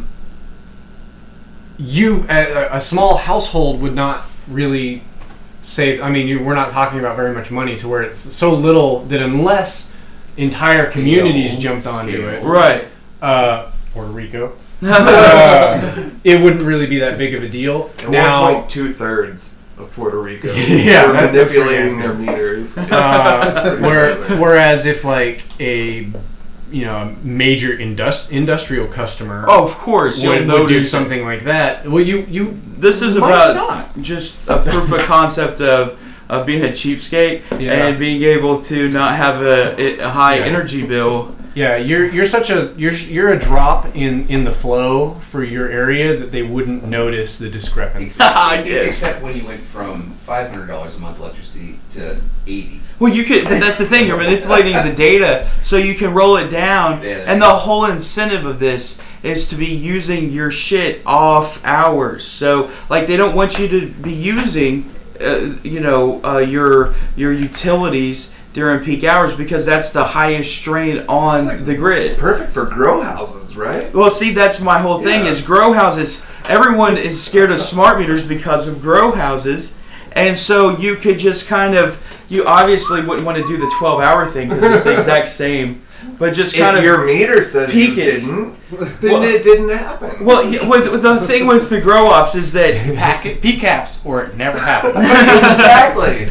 But with the grow ops, the whole thing with the smart meter is it's like hardly anything, then spike for this time frame, then down, then spike, and it's a pattern. So doing the time shifting wouldn't work on that. You would have to actually. I wasn't talking time shift. Right, normalize not just exactly. Well, you wouldn't want to completely go off. Yeah, I would think that. Just flatten the line a little. Yeah, exactly. Put a curve in it, actually. Right. I would think. That would be some interesting data analysis. Like, for one, the co-op or the electric company probably wouldn't care. They're not actually monitoring individual home usage. But it would be funny, if they had all that data coming in, you could do some interesting data analysis. Well, there's been evidence. They may not be interested. DEA is. No, but they've actually used smart meters to bust grow ops. Yeah. Really? Yeah, that's happened, and that's why it's a way concern. easier than sending out people for infrared. Yeah, I mean, what a great idea is having a site where everybody posts their smart meter data. Well, yeah, and honestly, so that you can average it and come up with what you want to emulate. The most average. Awesome. Hey, I know a way to get that. Google did that a few years ago for your region. So right. Because if the temperatures are a certain point here, right, yeah, you're right. Region, you can average. That data is radio transmitted. Right? Yeah, exactly. Yeah, you get it yourself. You can grab it. It's unencrypted, right? Yeah. No, it is. But you could be the most average in your neighborhood easily, then, right? Oh yeah. Whiskey was talking about the petty theft part. Right. Instead, you just go through the neighborhoods and you grab the data so that you can be exactly average. Yeah. And do petty theft as a side job. I mean, if you're doing a grow up, you're clearly you're not a good guy. Hacker, drug trade.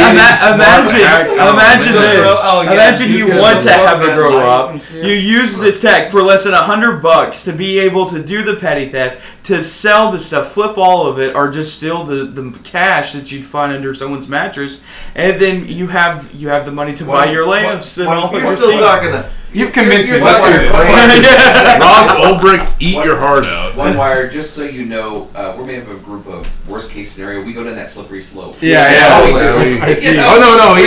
He was so bright and happy until I started him kind of doing. Now he's here. He's like, oh my god, the world I've entered in. Yeah, I've been trying to look at the settings to see how I could set a transformer on fire by falsifying. Good boy. That's the hacker mindset. That's it right there. I think you could do it. You could. I think if you falsified some of the protections, it's time for a proof of concept. It's time for a blog entry. Well, I mean, there are a lot of protections on a transformer, so. But the generators, I've actually seen video footage of a generator being manipulated through the SCADA system to self-destruct. Yeah. To shake itself. You could do that, or actually easier ones. There are not very many of them around bigger cities, but in the rural world they use them a lot. It's called a regulator, voltage regulators. They're just these sort of half transformers, and there's a weird situation where they work fine most of the time, but there's a weird condition where if you flip one switch while it's running under a certain condition, it will immediately explode. What? Yeah, I'm not going to touch them. I'm gonna have to do a lot of homework before I ever touch them. Yeah, but that's an actual thing where people have in this situation I've got this switch closed here, and I just when you switch it to a different operating mode and boom, it explodes. And sometimes we need to do this. This is now like screw phones. So if those are if those are hooked up in the SCADA and you can just change a bit which will have it switch over to that mode. That would be really easy to. Hopefully, they start getting some sort of input validation. But obviously, once you go, if you're able to get access to it, you can turn a lot of that off. Well, I mean, yeah, as soon as you get access to some of the main where everybody comes to the SCADA boxes. There's the most popular one right now is called a 3530 or a 2100. Once you get access to those, you can push new settings and those settings could say anything. They could say this value is now 1, and these inputs are now this, or these outputs close regularly, or you can put a timer on. They're digital dip switches. Yeah, you can make any logic you want. You could set code in there with these settings and have it some timer logic that if this situation happens, like a lightning strike, then run my nasty stuff, and it would take a long time for anybody to like, what happened here? Why would they build it like this? That's what Stuxnet did. So and so that's kind of nasty. There is record keeping where the relay does say like when was it last modified, who, if you don't have the default credentials, updated it with new settings. Oh, God. So there is some of that, but I'm sure with enough patience and work, you could come up with a way to scrub that and hack it from a toaster. Yeah. Where does your just kind of as a little meta? Where does your handle's Oneline? Where does that come from?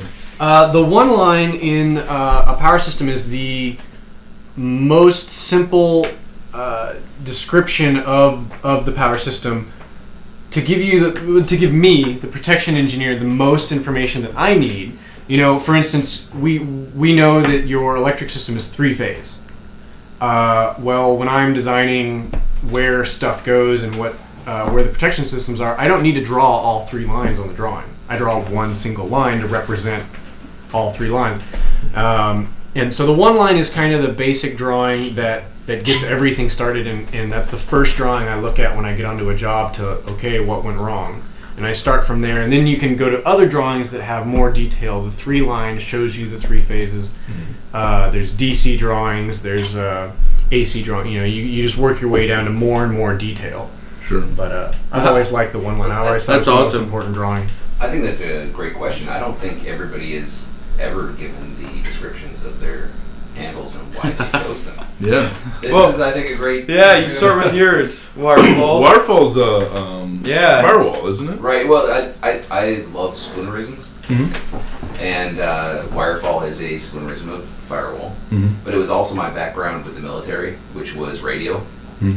And I saw the communications, but this is back in the early 90s, that things are going to go wireless. We're going to start getting rid of all of the wired things, and we're going to lose wires, so the fall of wires. So Wirefall was spoonerism for security as well as my wireless background. All right. Logicwerks? Logicwerks. Yeah, so mine comes from a play on words and a detail that's important that I will keep confidential. Man, that girl will... she's pretty crazy. All right. So been there, done that. Yeah. WhiskeyNeon. I'm curious about this one. This is like cyberpunk drinking, right? Right. Yeah. WhiskeyNeon is literally like whiskey because the delicious beverage. Also the NATO phonetic, for W whiskey. Right. And it's November. Right. But neon's like sexy cyberpunk, so that's why I went with neon. Yeah, so it's noble, right? Yeah, there you go. And if everyone knows me for being noble, so Whiskey Noble. All right. You and your twin bourbon xenon. Shit. That's when I go underground, dude. Why did you dox me? Wow. That sounds like a comic. God, you just got my dark web. So Rex, how'd you come up with Rex? How did your mom come up with Rex? No. True story. When my dad flew over from Vietnam over here, his co-pilot also had a son. He named his son Roy. Okay. So I came out later, so he named me Rex. And still, it's a very unique name. I give him that, and not there, and then last name begins with a T. So it just stuck with just... Your childhood must have been badass. Rex is also the Latin name for king, right? Yes, it is. So it's also for Roy. those of us, If we're going to talk about real names, go on Meetup, everybody knows who the hell I am. Yeah. But my last name's Dykes. Okay. It's a great last name. Now, I wasn't supposed to be a boy. They thought I was a girl. So they had the girl's name picked out. Oh. Dustin was the closest thing to the girl's name. That's why I'm Dustin. The name they had picked out for me was Destiny. So I would have been Destiny Dykes. Oh, well, you would have been an amazing stripper. Yeah, exactly. Wow. Nobody would have believed it. It's like, so what's your name? Destiny. Yeah, Destiny No, really, what's your name? Really, yeah. Princess. Princess, not a stripper. That's awesome. Wow. I would have probably are these handles or are these stage names? Tinker's just straightforward. It's Tinker. Because I like tinkering with various different things. My background's very jack of all trades. I've done Oneline can speak to that. I've worked in delis. I've worked in theaters. Worked in law firms. Used cars. No, not used cars. I rented cars. Oh yeah, you were a recruiter. I was not the same as. That's actually, as my dad would say, a step below. That's giving used car salesmen a bad name, is what he said. I was an IT recruiter for a bit. I was in the military, and so I've done a lot of things. I like tinkering very too. I was a welder, a pipe fitter, built skyscrapers in Dallas, and so I tinker with a lot of things. I specifically really like tinker as well because, as opposed to like tinkerer or something along those lines, tinker starts going into fun things like Tinkerbell along those lines. I like gender ambiguity, especially on the internet, and I swear there's a lot of people that have the hots for me thinking I'm female, but I'm a beautiful man. Sweat on security right there. No. I'm gonna put that to rest. No, he's not. I mean, I think I'm gorgeous, but yeah. So it's just tinkering with shit. I'm not an expert by any means, but I definitely will mess around with things. So. Isaac. Yeah. Isaac's not your real name. Nothing fantastic. While I am a huge Primus fan, I suck sounded a little too self-deprecating. But no, seriously. Jeez. Ages ago, I created an email and used just a fake name for general ambiguity or anonymity, and I got to DC 214, started talking on the mailing list, and before I came up with like an actual real handle, everybody had already started knowing me by Isaac. That's how I always thought your name was. So it just kind of stuck. The only thing that throws most people off is I spell it with one S. Yeah. Now, interestingly enough, I kind of went with Isaac for the anonymity in the first place. I have a tendency to do shit like really stupid. So you increase the signal? Boy Scouts, citizenship badge, have to write a report on an American figure.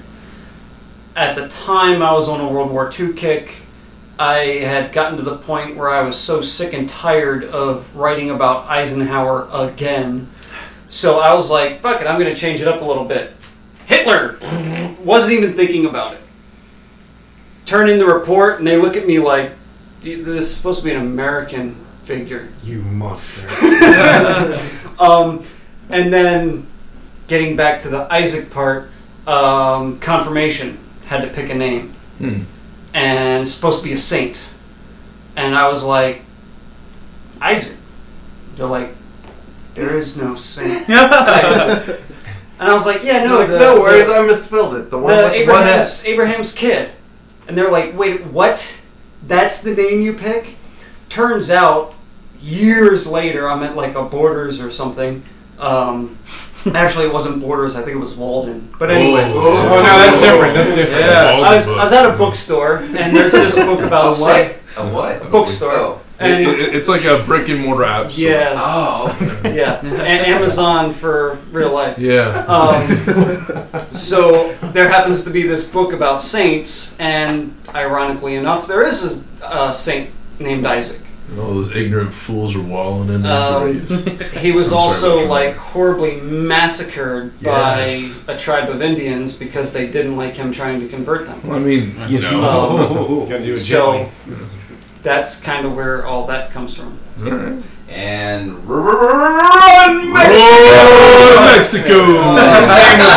This is going to be the most entertaining of them all. I knew this was, as soon as he said something, I was like, there we go. That's it. So this came about a while back though, and it was given to me, so I had no say. Only you're supposed to be given your hacker handle. If you watch Hackers, you would know. Yeah. Yeah, well, this is a different circumstance. Anyways, I don't remember exactly how this happened, but it involves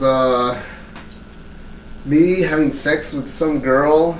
That's usually how it starts. And I think we were sitting around and having sex. No, it came to a halt because I don't know if we had sex with one girl or another girl. What? We had sex. Whoa, me. It's the royal we. And a buddy goes like, he's like, you probably, I don't remember. He said something. You caught something. Yeah. Like actually, there's a Ron Mexico out there. It's a football player's name. What's his name? When you say football, do you mean like football or soccer? No, like football American. Thank you. Football. Okay. And well, his name was Ron Mexico. So he gave a chick herpes or something.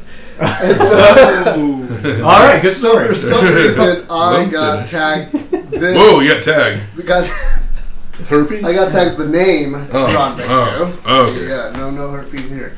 And ladies. Yeah, they're gonna get tested, but not until it inflames. Yeah, so I don't. So they just said, he's like, hey man, because he slept with this chick, and he was like, you didn't catch anything like Ron Mexico, and I was like, no, I don't think so, but it just stuck with it. And if you have more input, you caught it. Well, yeah, you could have chosen the other handle too, Mini Chewy. Mini Chewy, yeah, that too. Was this just now we have a massive Halloween party every year, and because my wife and I got married on Halloween, right? And he came. Ron Mexico is not the tallest man you've ever met, right? No. None of us. Well, some of us are taller than others, but Ron Mexico is not the tallest man you've met. He came as Chewbacca. Yes. Yeah. Which is presumptuous for most of us here. And so people were joking that, what are you, an Ewok? Right? And so we just started calling him Mini Chewy. Mini Chewy. So I guess you could choose Ron Mexico or Mini Chewy. So is Ron Mexico to Wirefall as Mr. Chin is to WhiskeyNeon? Yeah, it sure sounds like is that. Is he your Mr. Chin that you just pick on and he deals with? No. Oh, wow. It comes up. We all, some people like to abuse and some people like to be abused. I do it to myself. Hey, if he was here, he could defend me for all that happened this weekend. Well, that's true. Yeah. But you still didn't buy him cigars. I didn't get a chance. I would have. Mr. Chin's getting married, to those listening. Yeah, he had his bachelor party on Saturday. Well, he had his bachelor party and he's still getting married. That was not, you did not accomplish your goals. That wasn't my goal per se. My goals I pivoted. Okay. When opportunities present themselves, you pivot. So yeah. All right. Then we had one more talk. Yeah. We did have a talk scheduled. Vernon, who's Woody's bro, he came out, and I'm telling you, like, I really wish. Basically, what happened was nothing failed as far as his program. It's just similar to what Woody's issue was with the screen resolution. They're making these things on laptops with screens that have different. It's not widescreen, right? So it's 4:3 ratio. And so when he hooks it up to the projector, there goes like half of the application, and what he wants to show is over to the right, and you can't see it. So I've got the thumb drive with the code, and next month I'll bring a standard definition projector. Okay. So I want to make sure it works beforehand. Or you can take our projector and see if you can get it to work with it if you want. Oh no! I'd rather just do it because then I'll drop it and then we'll be screwed. So, but what I really want to say about that is he handed me a manual with his program, and I asked him, "Have you sold this?" No. Who have you given this to, Woody? It's an 80+ page manual on insane. Yeah, screenshots, like source code, handwritten. These guys are no joke. Yeah. These guys are like. I have never seen. And the application is. We didn't even mention that. The application is a flight simulator Yes. written in Python. It's a flight simulator? Simulator. A flight simulator. Who are these people? No, but let me finish that. All right, you remember Woody's little GUI that he did? Yeah. And it was like with TK, or what was it, K-Tinker or whatever it is? That's what it's done in. And all in Python. And I'm telling you, this documentation, like, I just wish there was a talk on the documentation, because I have never seen someone throw something on GitHub with the documentation that I saw on that for just a single person. Right. I mean, we're talking 80+ pages of documentation on something that only one other person has seen. Like, who the hell does that for their own shit? No one. And what he said, he has manuals of the documentation. I was like, this needs to be done to show everyone this is how you document code. Yeah, I have to reevaluate my professional standards. I'm telling you, I mean, and it's in a binder type little thing with a cover page. Oh, it's printed. This has to go beyond just fucking comments. I'm good at comments. Yeah, right. This is like next level shit. Yeah, this is and I'm flipping through manual. it. Yeah, I'm flipping through it, and we've got screenshots of everything. I mean, he's gone through and done all of that. And it's, something that he's just kind of doing himself. Like, it's not something that's been released. I've literally got it in my pocket. If I threw it on the internet, that would be the first time I'm not going to do it without his permission. Let's say without. I mean, is this something that they want to release? Oh, probably so. I would imagine. Yeah. But let him do that next one. I'm just saying that I would be the third person to see this, right? Like, it's pretty crazy. And he hands me the manual. It's like, yeah, you can have it. And that's unbelievable, and I can't wait to see all that he's done. Yeah. He talked a little bit about it, and everyone's going to really appreciate the hell out of that, because I can't imagine how much time it took. How old is Vernon? Oh, well, he's probably around the same age range, and he's a ham as well. So, Yeah. Where my mantra is, if it was hard to write, it should be hard to read. Well then, but. Hey, basically what I could see was that it is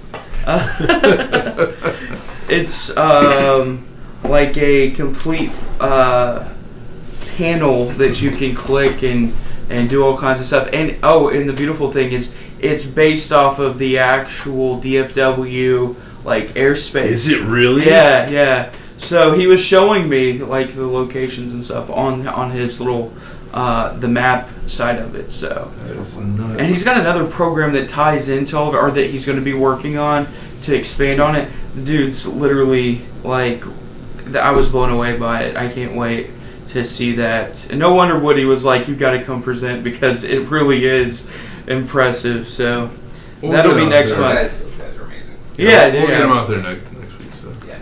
And then to close it all out, we had some interesting news things. One thing we didn't talk about at DHA that's happened over the past month was this little tiny thing called Venom that happened, and it was such a big deal because we had an awesome, sexy logo and all of that and theme song and yeah. I mean, like right now, if you found something that's even remotely significant, if you don't have a graphics team working on the logo, if you don't have like a search engine optimization team and social media team, no one's going to give a shit. This comes out and I remember, and this is what the level at it, because I'm actually have to write up a lot of these reports for our C-level whenever anything comes out that's branded. If it's not branded, they don't care. Of course, because this is everywhere, right? Yeah. I remember the logo of Venom. I cannot remember what it did. Like, what is Venom? It's the virtual machine. Yeah, it's a It's the floppy driver. Breaking. Because we still support floppy drivers. Well, because you're loading your Microsoft Office onto your virtual machine. No, I mean this floppies from. I mean, on their virtual floppies. Why not just load virtual? Yeah, no, it was because this was kind of cool. I mean, Zen. It really It was. This is legitimate. Wasn't really a widespread threat by any means. But I some of the cloud providers. But it was cool. Yeah. Breaking out of the. It was using the floppy driver as an attack vector. You didn't even have to have a virtual floppy disk drive added to your VM to be able to use the vector. The code was still there. I remember that. Yeah. That was hot. No, so the person who wrote if you looked at the original Venom page, do you remember this? You look at the original, it was very well measured, and it said, look, here's what it affects, here's what it does not affect, and here's how you fix it. It was wonderful, and they fully participated with all of the affected vendors. You had a month leeway. Yeah. They like Amazon was patched, I think, a month before the public disclosure. The guy who found it. It's an amazing find. It was a traditional buffer overflow, from what I know of, and it was great. The article that was associated with it, I think tweeted the guy.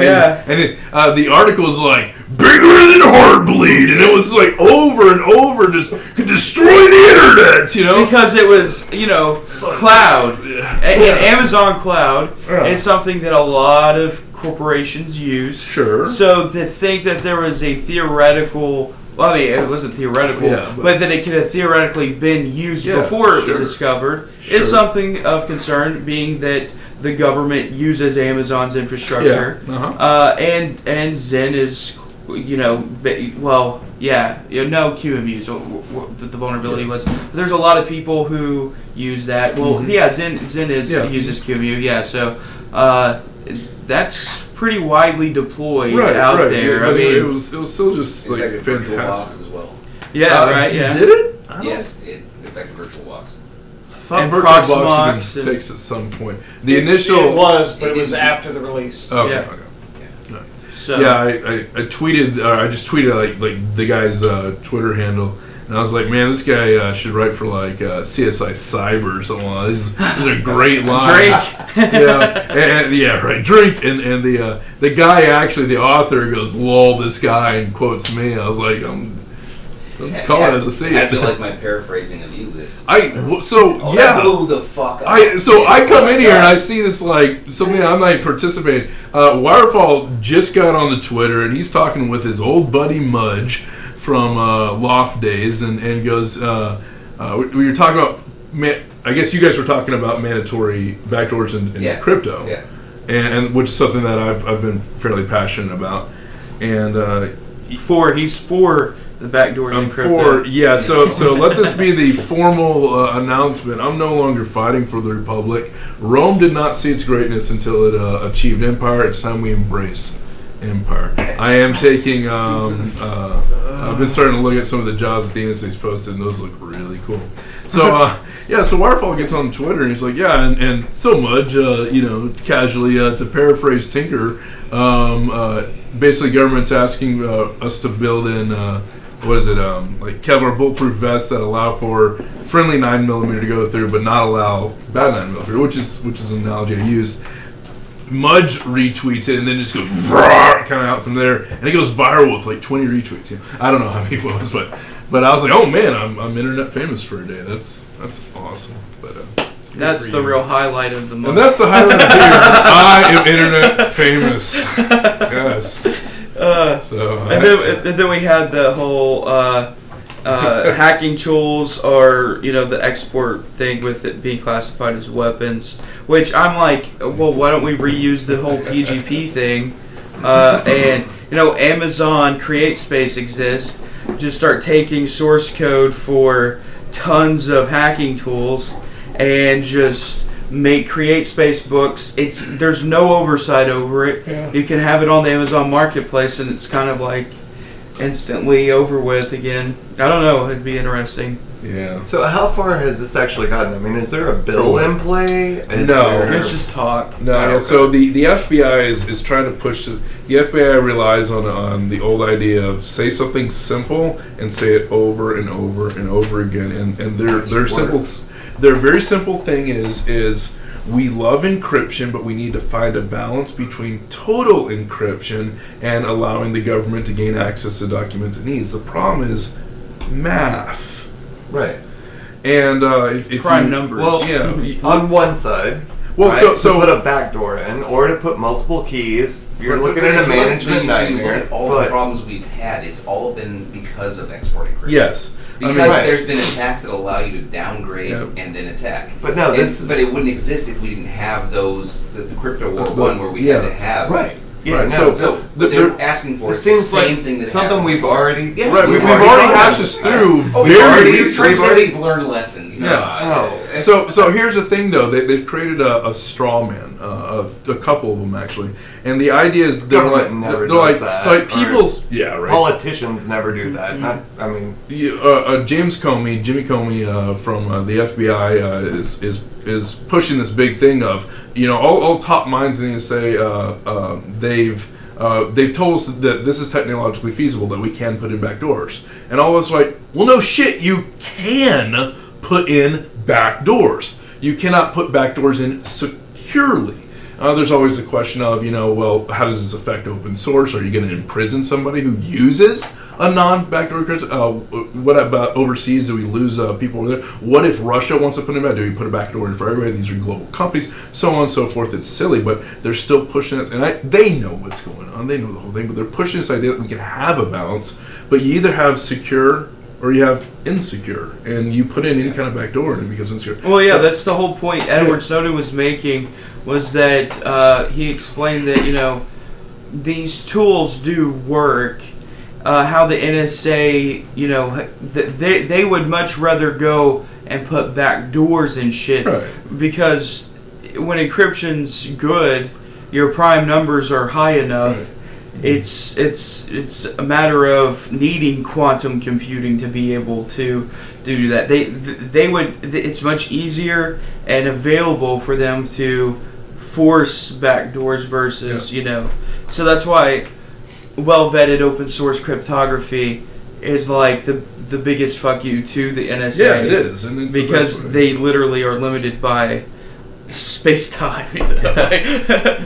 So Poodle, Freak, what was the most recent named? Venom was the most recent. What was Venom export grade? That was the... No, that was the floppy. No, what was the most recent one? That was export grade stuff. Oh, god damn it. Freaking, I thought Matthew Green and them put this out. It was... I'm sorry, Matthew, I love you. It was another attack against export grade crypto.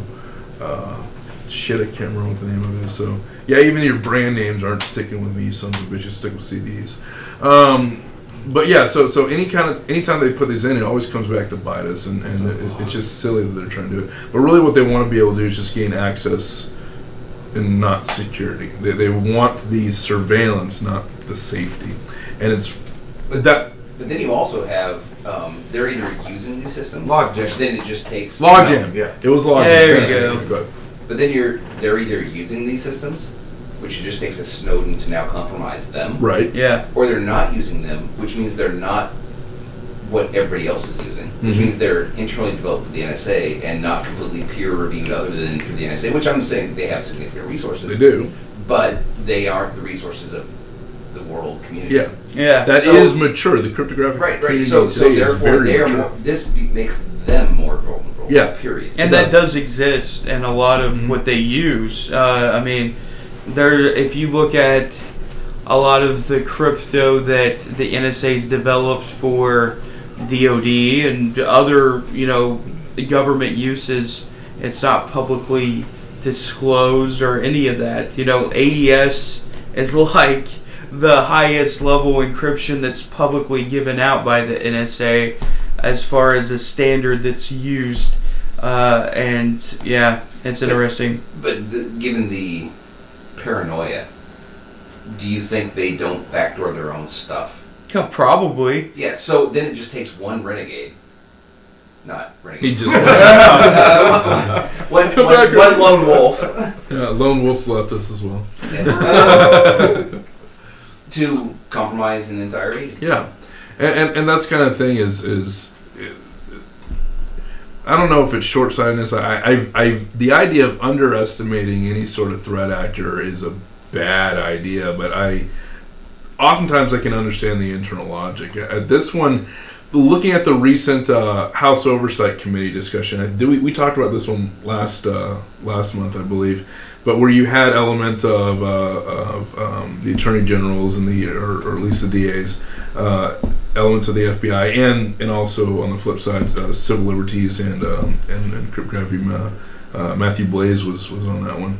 They were talking in front of Congress, and Congress came back and said, "Y'all are about it than they did. Y'all are fucking loons." So I'm more worried about renewals within the Patriot Act, Freedom Act, like that, and the export grade stuff that they're they are probably going to put in for exploit tools and network sniffers and the Wassenaar Treaty and Agreement and all that good stuff. I'm more worried about that than the idea of backdooring crypto. Backdooring crypto, honestly, at this point, I'm getting to the point that I believe that they're just shouting at it just to distract us from something else. I mean, what else is going on? Because they can mandate it, but squirrel. Yeah, exactly. They can mandate it, and here we are. We're fighting the backdoors and cryptos when they're slipping in the export treaty.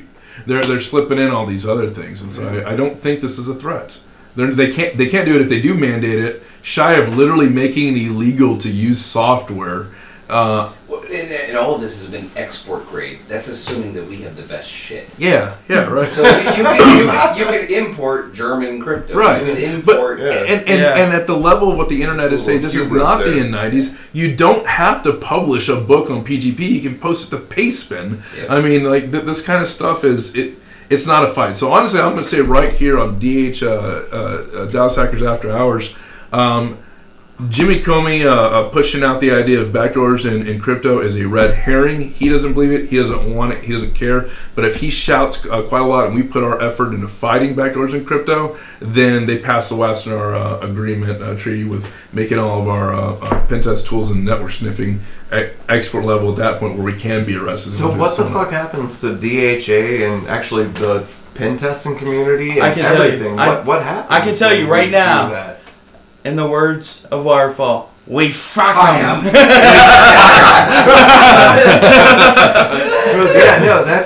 That's terrifying, right? Yeah, it's weird. It's terrifying for them because that's literally the only option left at that point. It's almost like all the it's a small group versus they're coming for our guns. That's basically what it is. The majority of even offensive security people are good people. Absolutely. Oh, yeah. And when you make all of us criminals, it's all motherfucker. That's a bad decision. But we've been backed into that corner for decades. That's literally why I say it's like you've always been the enemy. line That's about to be crossed where.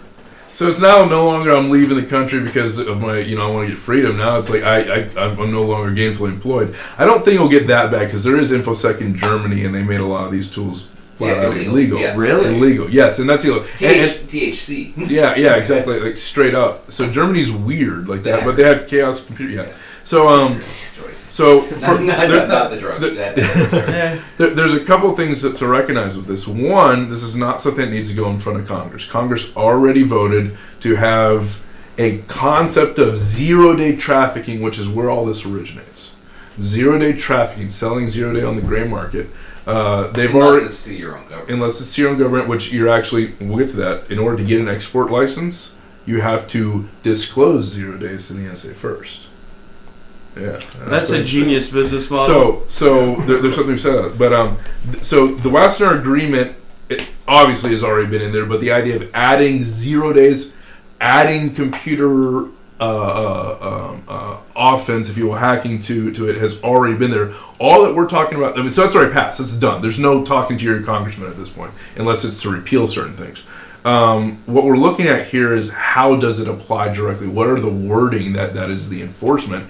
And we still have, 30, 40 days left on the formal comment period. If you have not submitted a formal comment, read the whole frickin' thing. Read Wikipedia, read a bunch of blogs, get a good, solid, intelligent, educated opinion on it, and submit a fucking formal comment. And then do where you say hack the planet. You know what? Last month, yeah. And so we don't need to worry about backdoors in crypto. That's a fucking red herring. We need to worry about this. The current language as proposed literally states. Oh, I say literally. The literal meaning is any and all access to a computer, like unauthorized that allows you to do it. So anything within Kali, right? Anything that allows you to sniff packets on a network. Oh, fuck, that's Wireshark, you know. Fuck, that's Kalea devices. Yeah, it's right. And it actually says anything that can be used to make that. Okay, is that a fucking computer? Tyler. Yeah, no. Is it GCC or is it a computer? My fingers? Holy shit! What does this mean? What? So Visual Basic is out the window. It's so broad, and you can kind of look at Kyle Maxwell is very much, you know, he's like, hey, you know, seriously, it's not going to be that bad. Everybody in InfoSec quotes Sun Tzu, you know the mind of your opposing commander. Victorious situation is a product of your creative imagination. Don't worry about Sun Tzu, worry about Clausewitz. Clausewitz said, don't worry about what your enemy intends to do. Worry about what your enemy can do.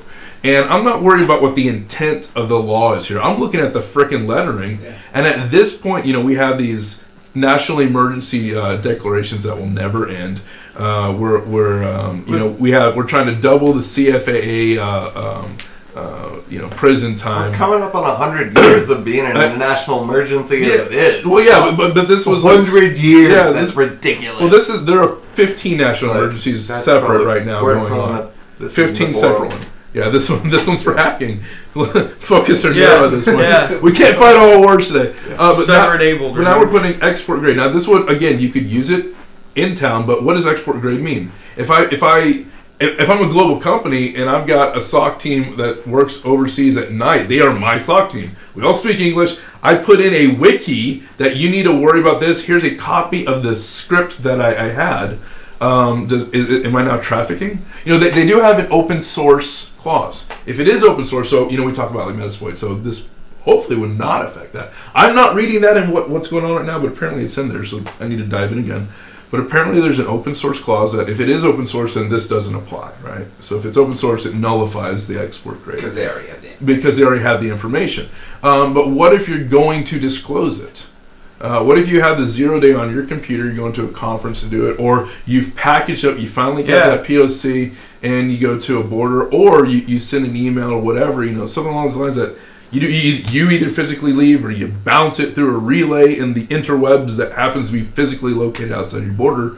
That is now a violation of it. The ability, again, they could write, I'm going off for Rad Bob here and some other stuff, but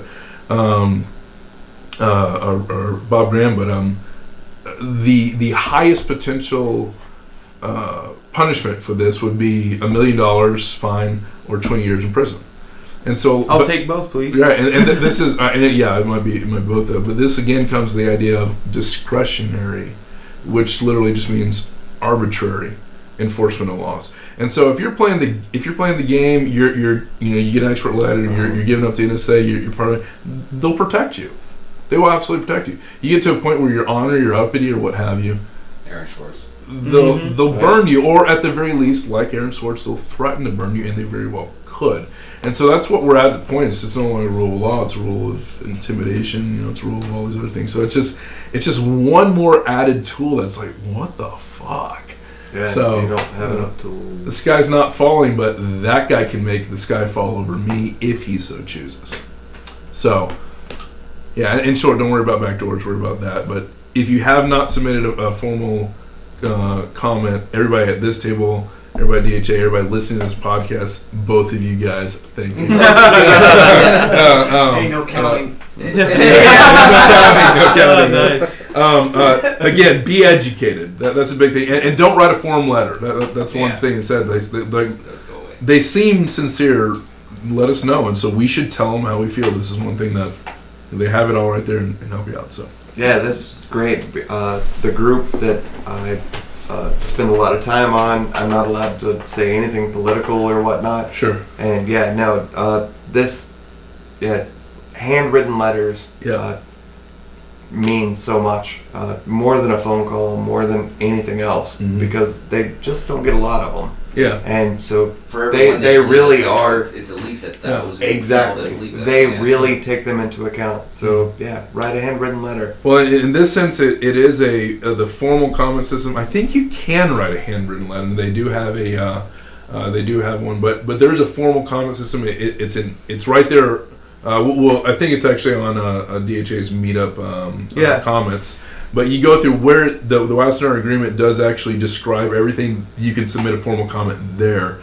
I think that'd be just fine. You said it's already in effect. So the Wassenaar agreement is already in effect. That covers weapons. That covers munitions, physical arms. Which Crypto 1 classified crypto as a weapon. Yeah. So that's where we're talking about. So now we're talking about how there's export grade crypto. Now we're talking about export grade 0 days export grade hack tools, right. Hack tools or network engineering tools. This is IT tools. Fucking Kalea devices, literally. Come on, but like seriously, with Kalea on an ISP, and for VoIP with Kalea, it's literally PCAP files that you turn over. Yes.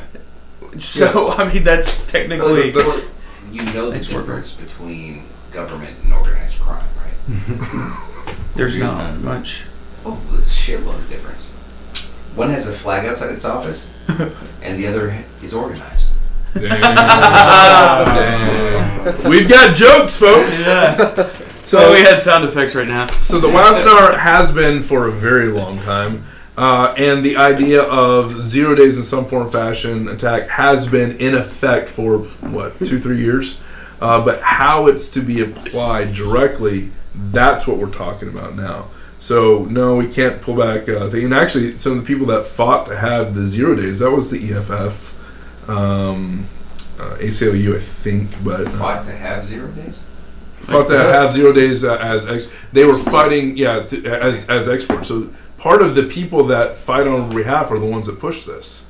And they went to lawmakers and they went, wait, we don't want you writing it in such a broad way. You need to be that. And they said, oh, we will. And you can go read them coming out and saying, oh, no, these are the measured assurances. Don't worry, it's fine. And we come out, and sure enough, it's written the worst possible way. You go read it. You just go read it. And you're like, what the fuck? And the EFF is like, what the fuck? And we're like, quit doing deals with the fucking devil. You run that lamp and he asks for $1 million bucks, you're not going to get money. Maybe someone just got really drunk and said, I just put my name on whatever. Name that name. So, it's not me for once. Yeah. So I don't know how much we're going to have. Obviously, lots will have export grade. I don't know what that's going to look like so far. But at this very little point, maybe we can take the edge off of it if we still want to fight for this. Yeah, that sounds good. So thanks for the not mentioning the Sazi for once. I appreciate that. No, I told you I'm embracing Empire. Fuck it. No, that's awesome. I'm joining the. One last Queensryche fan now. Yeah. One last thing to wrap it up, and hopefully this can be a we do a lot of politics. It's really good. I like that a lot, and I think our 2 listeners appreciate it as well. But quit counting. But to wrap it up on a more technical side, how many of y'all have seen the whole? God, my mind just went blank. Seen it? Yeah, I saw it. Yeah. Okay. Iron Wasteland, your mind. I saw shit. Exactly. Wow. Fury Road. This is completely ridiculous. Fury Road. Fury Road. Yeah. Mad Max. Ola. God, there we go. Yeah, Ola. Have y'all heard of the whole Ola thing? No? Okay. Well, we're all familiar with, yeah. We're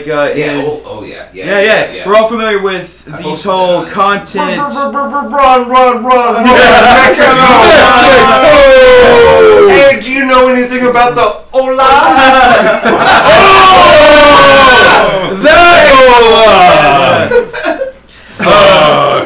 It's pretty much as bad as herpes, actually. Oh, it's horrible. Speaking of Ron Mexico. Yeah. So let me give you the rundown. Rundown? You go to Ron Mexico. Nice.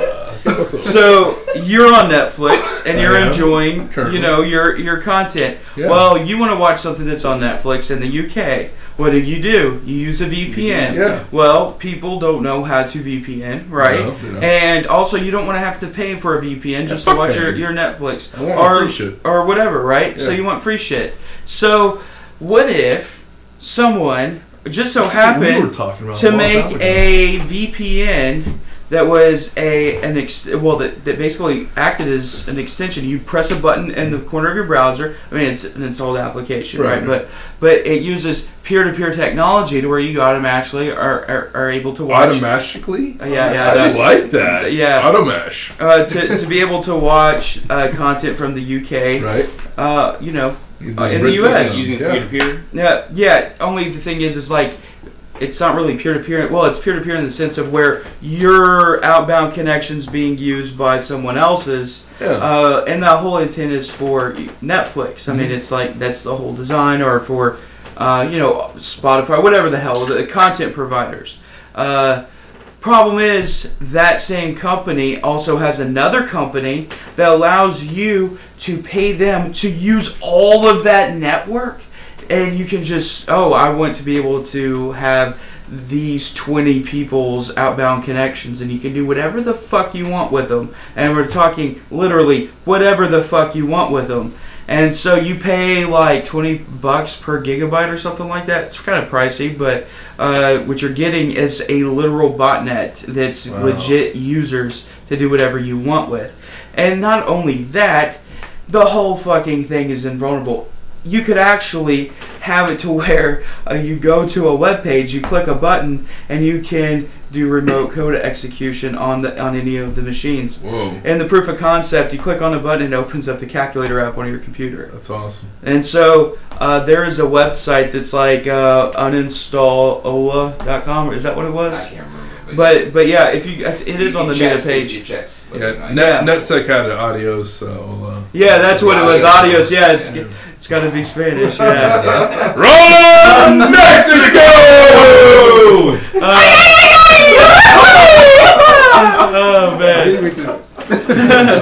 And so you go to the website. It's got the POC right there, and it even tells you like how fucked you are. Yeah. Because because here's the thing: is like they do this talk, and it's all released, and then they fix it. They fix it by breaking the function for the POC. The vulnerability is still there, but the POC doesn't work. And so it's kind of a cat and mouse to make sure that it actually was vulnerable. But they explain the whole entire thing on the page. And and you have to realize that this was highly recommended by people all over Reddit, all over the internet. Don't trust Reddit with VPNs. They still like private internet access. And PIA is a front for the fucking NSA. I'm not lying about that. That was the FBI. I followed Logic Lawyer's advice, and I went with a Panama-based. Did you? Yeah. For turn-based, user-friendly, I go with CryptoStorm. Yeah. I went with NordVPN. NordVPN here is good. There's actually, if you go to privacytools.io, they have a list of VPNs that they look pretty legit. The thing I liked about NordVPN was, it was a decent price. It was in Panama, and they have exit nodes based on what you're trying to do. So they have actual video exit nodes in the UK, which is, I just want to watch BBC player.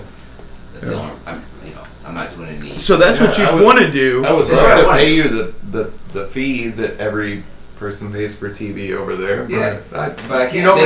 That's not an option. Yeah, allow me to do that. So that's fair, but. Yeah, so PIA specifically, you go to the terms of service. So you go to terms of service, and they're like, you cannot use our VPN for any of these kind of activities. And then their privacy policy says we don't keep logs. And I'm like, so how do you know if I'm doing those activities? I can understand them blocking. Yeah. Right. You can block on layer 3, layer 4 without keeping logs. That's cool. It didn't make sense. I couldn't do it. So I clicked on their customer support, got some nameless chat support. The site is very clean, very, very, high functional. And I said, I pointed this out, and he goes, well, we use proprietary methods. I go, well, shit, that's closed source. But B, proprietary methods. Okay, high level, technical concept. I don't need to know what your algorithm is, but how do you do this? And he goes, I'm going to have to refer you to our legal department. And I go, I did not ask a legal question, I asked a technical question. Here's our lawyer's number. You guys are a front company. Thank you. You go on. Man, I'm going to get that number. So go to RVPN, like a subreddit RVPN, and if you speak anything bad about PIA, man, that shit is wiped. Well, yeah, that's because the mods. Yeah, well, you have to realize Reddit is fucked. Has been for very long time. It very much depends on the subreddit. No, not the subreddit. Really? I'm talking about the whole fucking site, man. You really need to look into the changes that have been made over the years. Sure. The current CEO, really starting to enjoy their new podcast. Right. Well, which actually that whole concept came from Dig. Well, the whole fucking site did. Yeah. But Dig Nation was the podcast, which it was very entertaining. But anyways, the current CEO, I forget her name, but for a very long time, if you mentioned her husband's lawsuit, bam, shadow banned. Wow. It was happening left and right, dropping like flies. And then I love this because it reminded me of the Dig revolts. People who were on Dig, if you remember, the first one was with the HD DVD encryption key. Wow. They banned it due to DMCA. I mean, they legally had to. And then a revolt occurred where it was all over the fucking site all day. And I'll never forget it because I was looking at that, I was like, wow, this is powerful shit. This is literally a democratic revolt online. Like, this is amazing. And then Dig... and there was a dude who even got a tattoo. Yeah, dude got a tattoo, man. Yeah. And so Dig said, hey, we've listened, we get it. For Christ's sakes, we get it. Stop, if you want us to go down in flames, we'll fight this till the end. And they caved. And then there was multiple revolts, and then the last one was everyone going to Reddit. Yeah. Reddit becomes powerful, and now you have this CEO whose husband's doing all this shit, right? And there's shadow bans. Shadow bans are really awesome because you use the site, you're doing everything. It's just no one knows who the fuck that is. Like it's just you're a ghost. It's shadow banning, and they claim it's mainly for spammers, which I believe, but in those instances there have been people that shadow ban that's literally only said things about her husband. And there was recently a post about updates or suggestions that they were asking for the community input on, and there were so many people who were saying, how about y'all stop shadow banning people over talking about certain things. And there was just like copy pasta of people talking about the husband, and it's all over. You'll see it in comments all throughout the site. But the moderation corruption has been exposed multiple times. It kind of goes away and comes back. Yeah. But the whole system of like upvotes and downvotes, you need moderation, but at the same time, you will see instances like this where all it takes is a few bad apples or the auto moderator bot. Holy fucking shit, how stupid is that? One person has moderation control over more than half, probably 90% of all subreddits. That motherfucker who owns that bot, I have wanted to fucking get into that account so bad over the past few years. Delete every post. You could just remove like so many things and censor things and just have a field day. But yeah, that's something that I wouldn't be surprised if it wasn't even higher up than just the moderators, because they've been doing sketchy shit over the past few years. Look into it. It's not... I'm going to go Alex Jones and say, don't listen to what I say, go out and research it. I mean, that's true. So, yeah. But yeah. Audiosola.com and go and get an actual VPN, you cheap bastard. Yes. And they're really not expensive. So if you go to, I really like privacytools.io. It's one guy who started collating it. There is a subreddit where he takes your kind of. But I spoke to him, had some things added on there as well, and had some things taken off. But he's very open. But it is really a one-stop shop for privacy tools. There's a lot of VPNs on there. There's a lot of chat messaging, various different things that are very user-friendly. He has Nord VPN on there. There's iVPN. He has CryptoStorm on there, and kind of gives kind of rundown of your rates and things like that. But pick any one of those. VPN, no-log VPNs, obviously it's a trust issue. You could buy a VPS. There's still a trust issue on that because it's still cloud. Spawn your own VPN.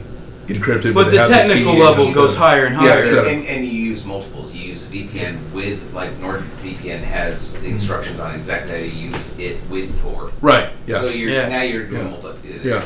But we're talking about like an alternative for Ola.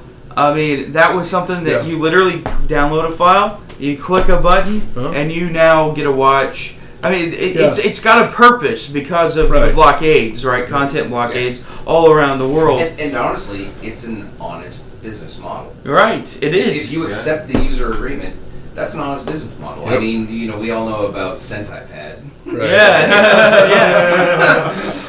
And that's literally... That's pretty much almost as bad as that. I don't know. Cuttlefish? What was it? Sent iPad? Yeah. It was a South Park episode where if you accepted the iTunes terms of service, you were now the human SentiPad. Yeah. Oh, Jesus. I'm so sorry, Carl! I need to catch up on my South Park. Fuck. But so there needs to be a viable alternative for that not just... See, the beauty is just using it for what you need to use it for. Like, I don't really give a shit about the logs and stuff if I'm just watching Netflix per se, right? Because that's not my threat model. Yeah, but there are other real VPNs. Oh, right, I get that. That you can have in node selection. But the beauty is if you can support those that don't keep logs, that don't then you obfuscate others. Yeah. I'm not saying for the nerd, the bad guys, but you are also supporting the people who don't have freedom of speech, right? Who are the whistleblowers, because you're automatically obfuscating everything they do with what you do. Yep.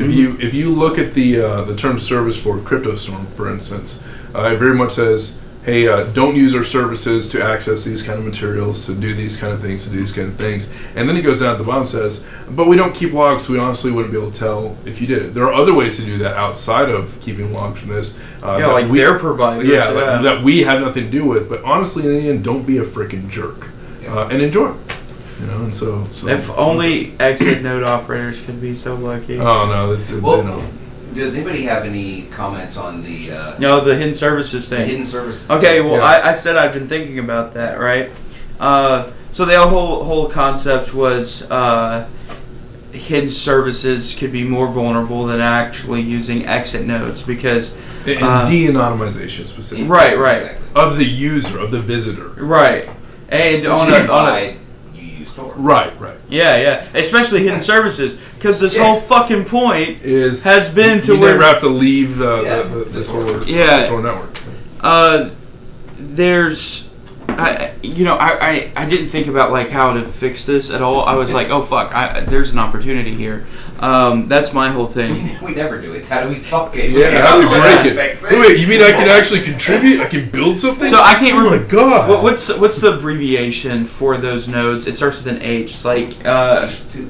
Wait, no. Oh, H6. shoot. Yeah, whatever. It's like the node that talks. It's the last node before you get to the it's to the hidden service. You're right. It's the end of the tunnel there. Those have special powers, if you will, right? And explain this like I'm 5. With this vulnerability, you can theoretically, with enough computers, basically, if you had a big enough VPS budget, which no one. Nothing. The examples they gave, it was almost nothing. Well, for a day though, it was like $60-something for what I don't remember. $60. I mean, how big of an adversary do you have to have? Well, yeah, I'm to warrant that kind of. Yeah, no. Pretty high scratch. Yeah. The NSA could totally pull this off. A medium-sized corporation I could do bought this. $1,000 worth of audio. Right, yeah. Podcast, man. I can pull this off. Yeah. Amazon has specific contracts with the government. They give discounts. Okay. Right, so there's a lot of... It wouldn't take much. For a single individual, it could get very costly to do this over a long period of time. Unless you have a chunk of your salary that you're willing to hand over towards this. We should pool our resources and start a hackerspace. Yeah, I wish this thing was on. Yeah. They heard you. But the idea I was having with this is that those nodes are able to see the actual hidden services, right? Yeah. Even with the vulnerability fix, I don't know. Okay, my mic's about to drop off. Even with the vulnerability fix, they're still there. They're seeing these onion addresses. They're seeing those endpoints. Like, you could spin up a hidden service and it's not a part of any kind of public directory by default. Like, it's just there. If you go and put it to one of the 1,000 hidden wikis that exist now, or into Toogle or whatever, or Torgle or whatever they call it, it'll be indexed. It's something people can access. But Spiderpunk has already crawled all the linked. Right. There's like, what, 4,000? Yeah, and there's probably a lot more than that. I mean, thousands more, because a lot of these applications that are being made, they'll use a hidden service, but you're actually just using it to communicate between two applications. Right. You're not actually, it's not publicly known, but these endpoints can know those. Right. So if you just can have some of these nodes that know that, you can start finding hidden services. Yeah. And there could be some really interesting shit, like really interesting shit that can be done with that. But I was thinking of, in a, for once, more of a blue team perspective of having, like, this is probably one of 5 things I've ever thought of in that perspective. You'll snap out of it. Just start making a bunch of hidden services that you've never done anything with and just log, because if you start seeing traffic, then it's compromised nodes that are then, so hidden honeypots. Exactly. Yeah. That you never ever disclose.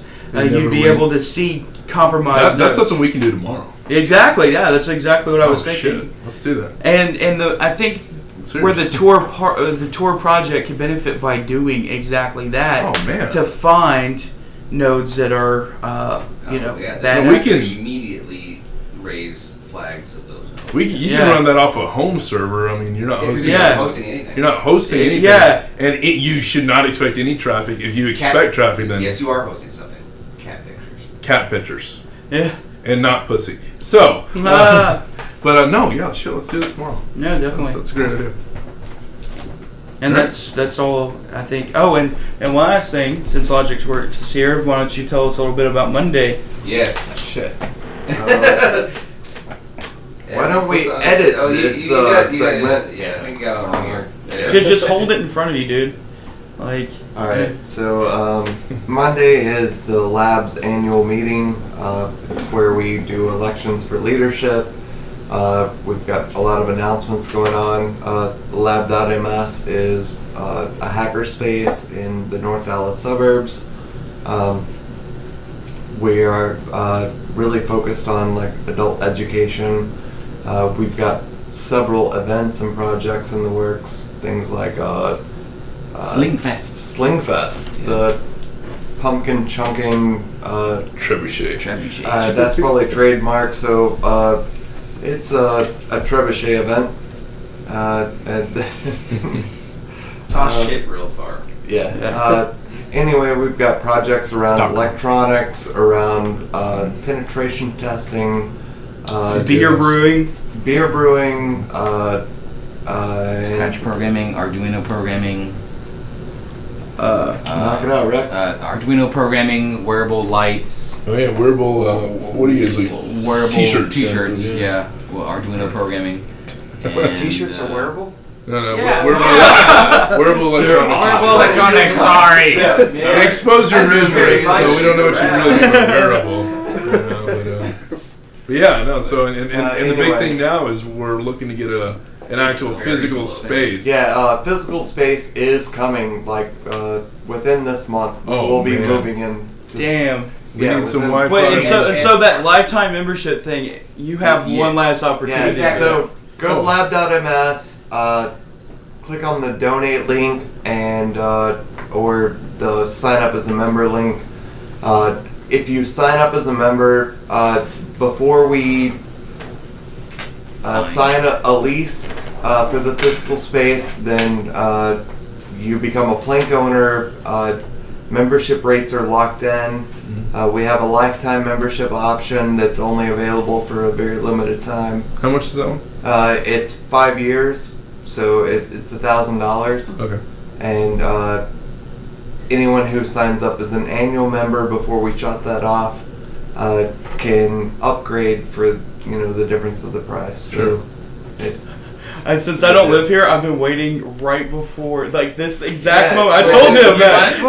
Yeah, I was like, yeah, we've got well over Friday's my bonus. 200 lurkers Sure. and less than 100 members. So lurkers, get on board. Yeah. Well, so if I pay for this, right? Can I pay for it in a manner that where it's under my handle? You can not at the moment. I mean, easily, but we'll see if we can make that happen real quick. Yeah. All right. Yeah. We've had a couple of different requests for payment methods tonight. So and as treasurer, I can probably make that happen. Get through BitPay. You know a guy. To let us do Bitcoins. I just have one Bitcoin. That's not enough for. Just one Bitcoin? I want to buy that lifetime, man. Do so. Yeah. No, do so. Definitely. Awesome. Well, All thanks, right. man. And so we had a great podcast, and Tinker, it's time for us to sign off. Yeah. All right. Well, that's great. It starts with an earthquake, bird, snake, and aeroplane. Lenny Bruce is not afraid. Well, I have a hurricane. Listen to yourself. Churn, roll, surge his own knees. Dummy, serve your own knees. Feeding off an ox feet. Grunt, no strength. Ladder shut to cloud with fear. Fight down high. Wire and fire. Representing 7 games and the government for hire at a combat site. Left and west coming in a hurry with the furies breathing down your neck. And a team by team reporter 7 drop. Look at that low playing. Fine. And then overflow population common food. But it will do. Save yourself. Serve yourself. World service own needs. Dummy serve your own needs. Dummy in the rever in the rever in the right. Right. You patriotic stand fight. Bright light feeling pretty sight. It's the end of the world as we know it. It's the end of the world as we know it. It's the end of the world as we know it. I feel fine. 6 o'clock TV hour of the sponsor.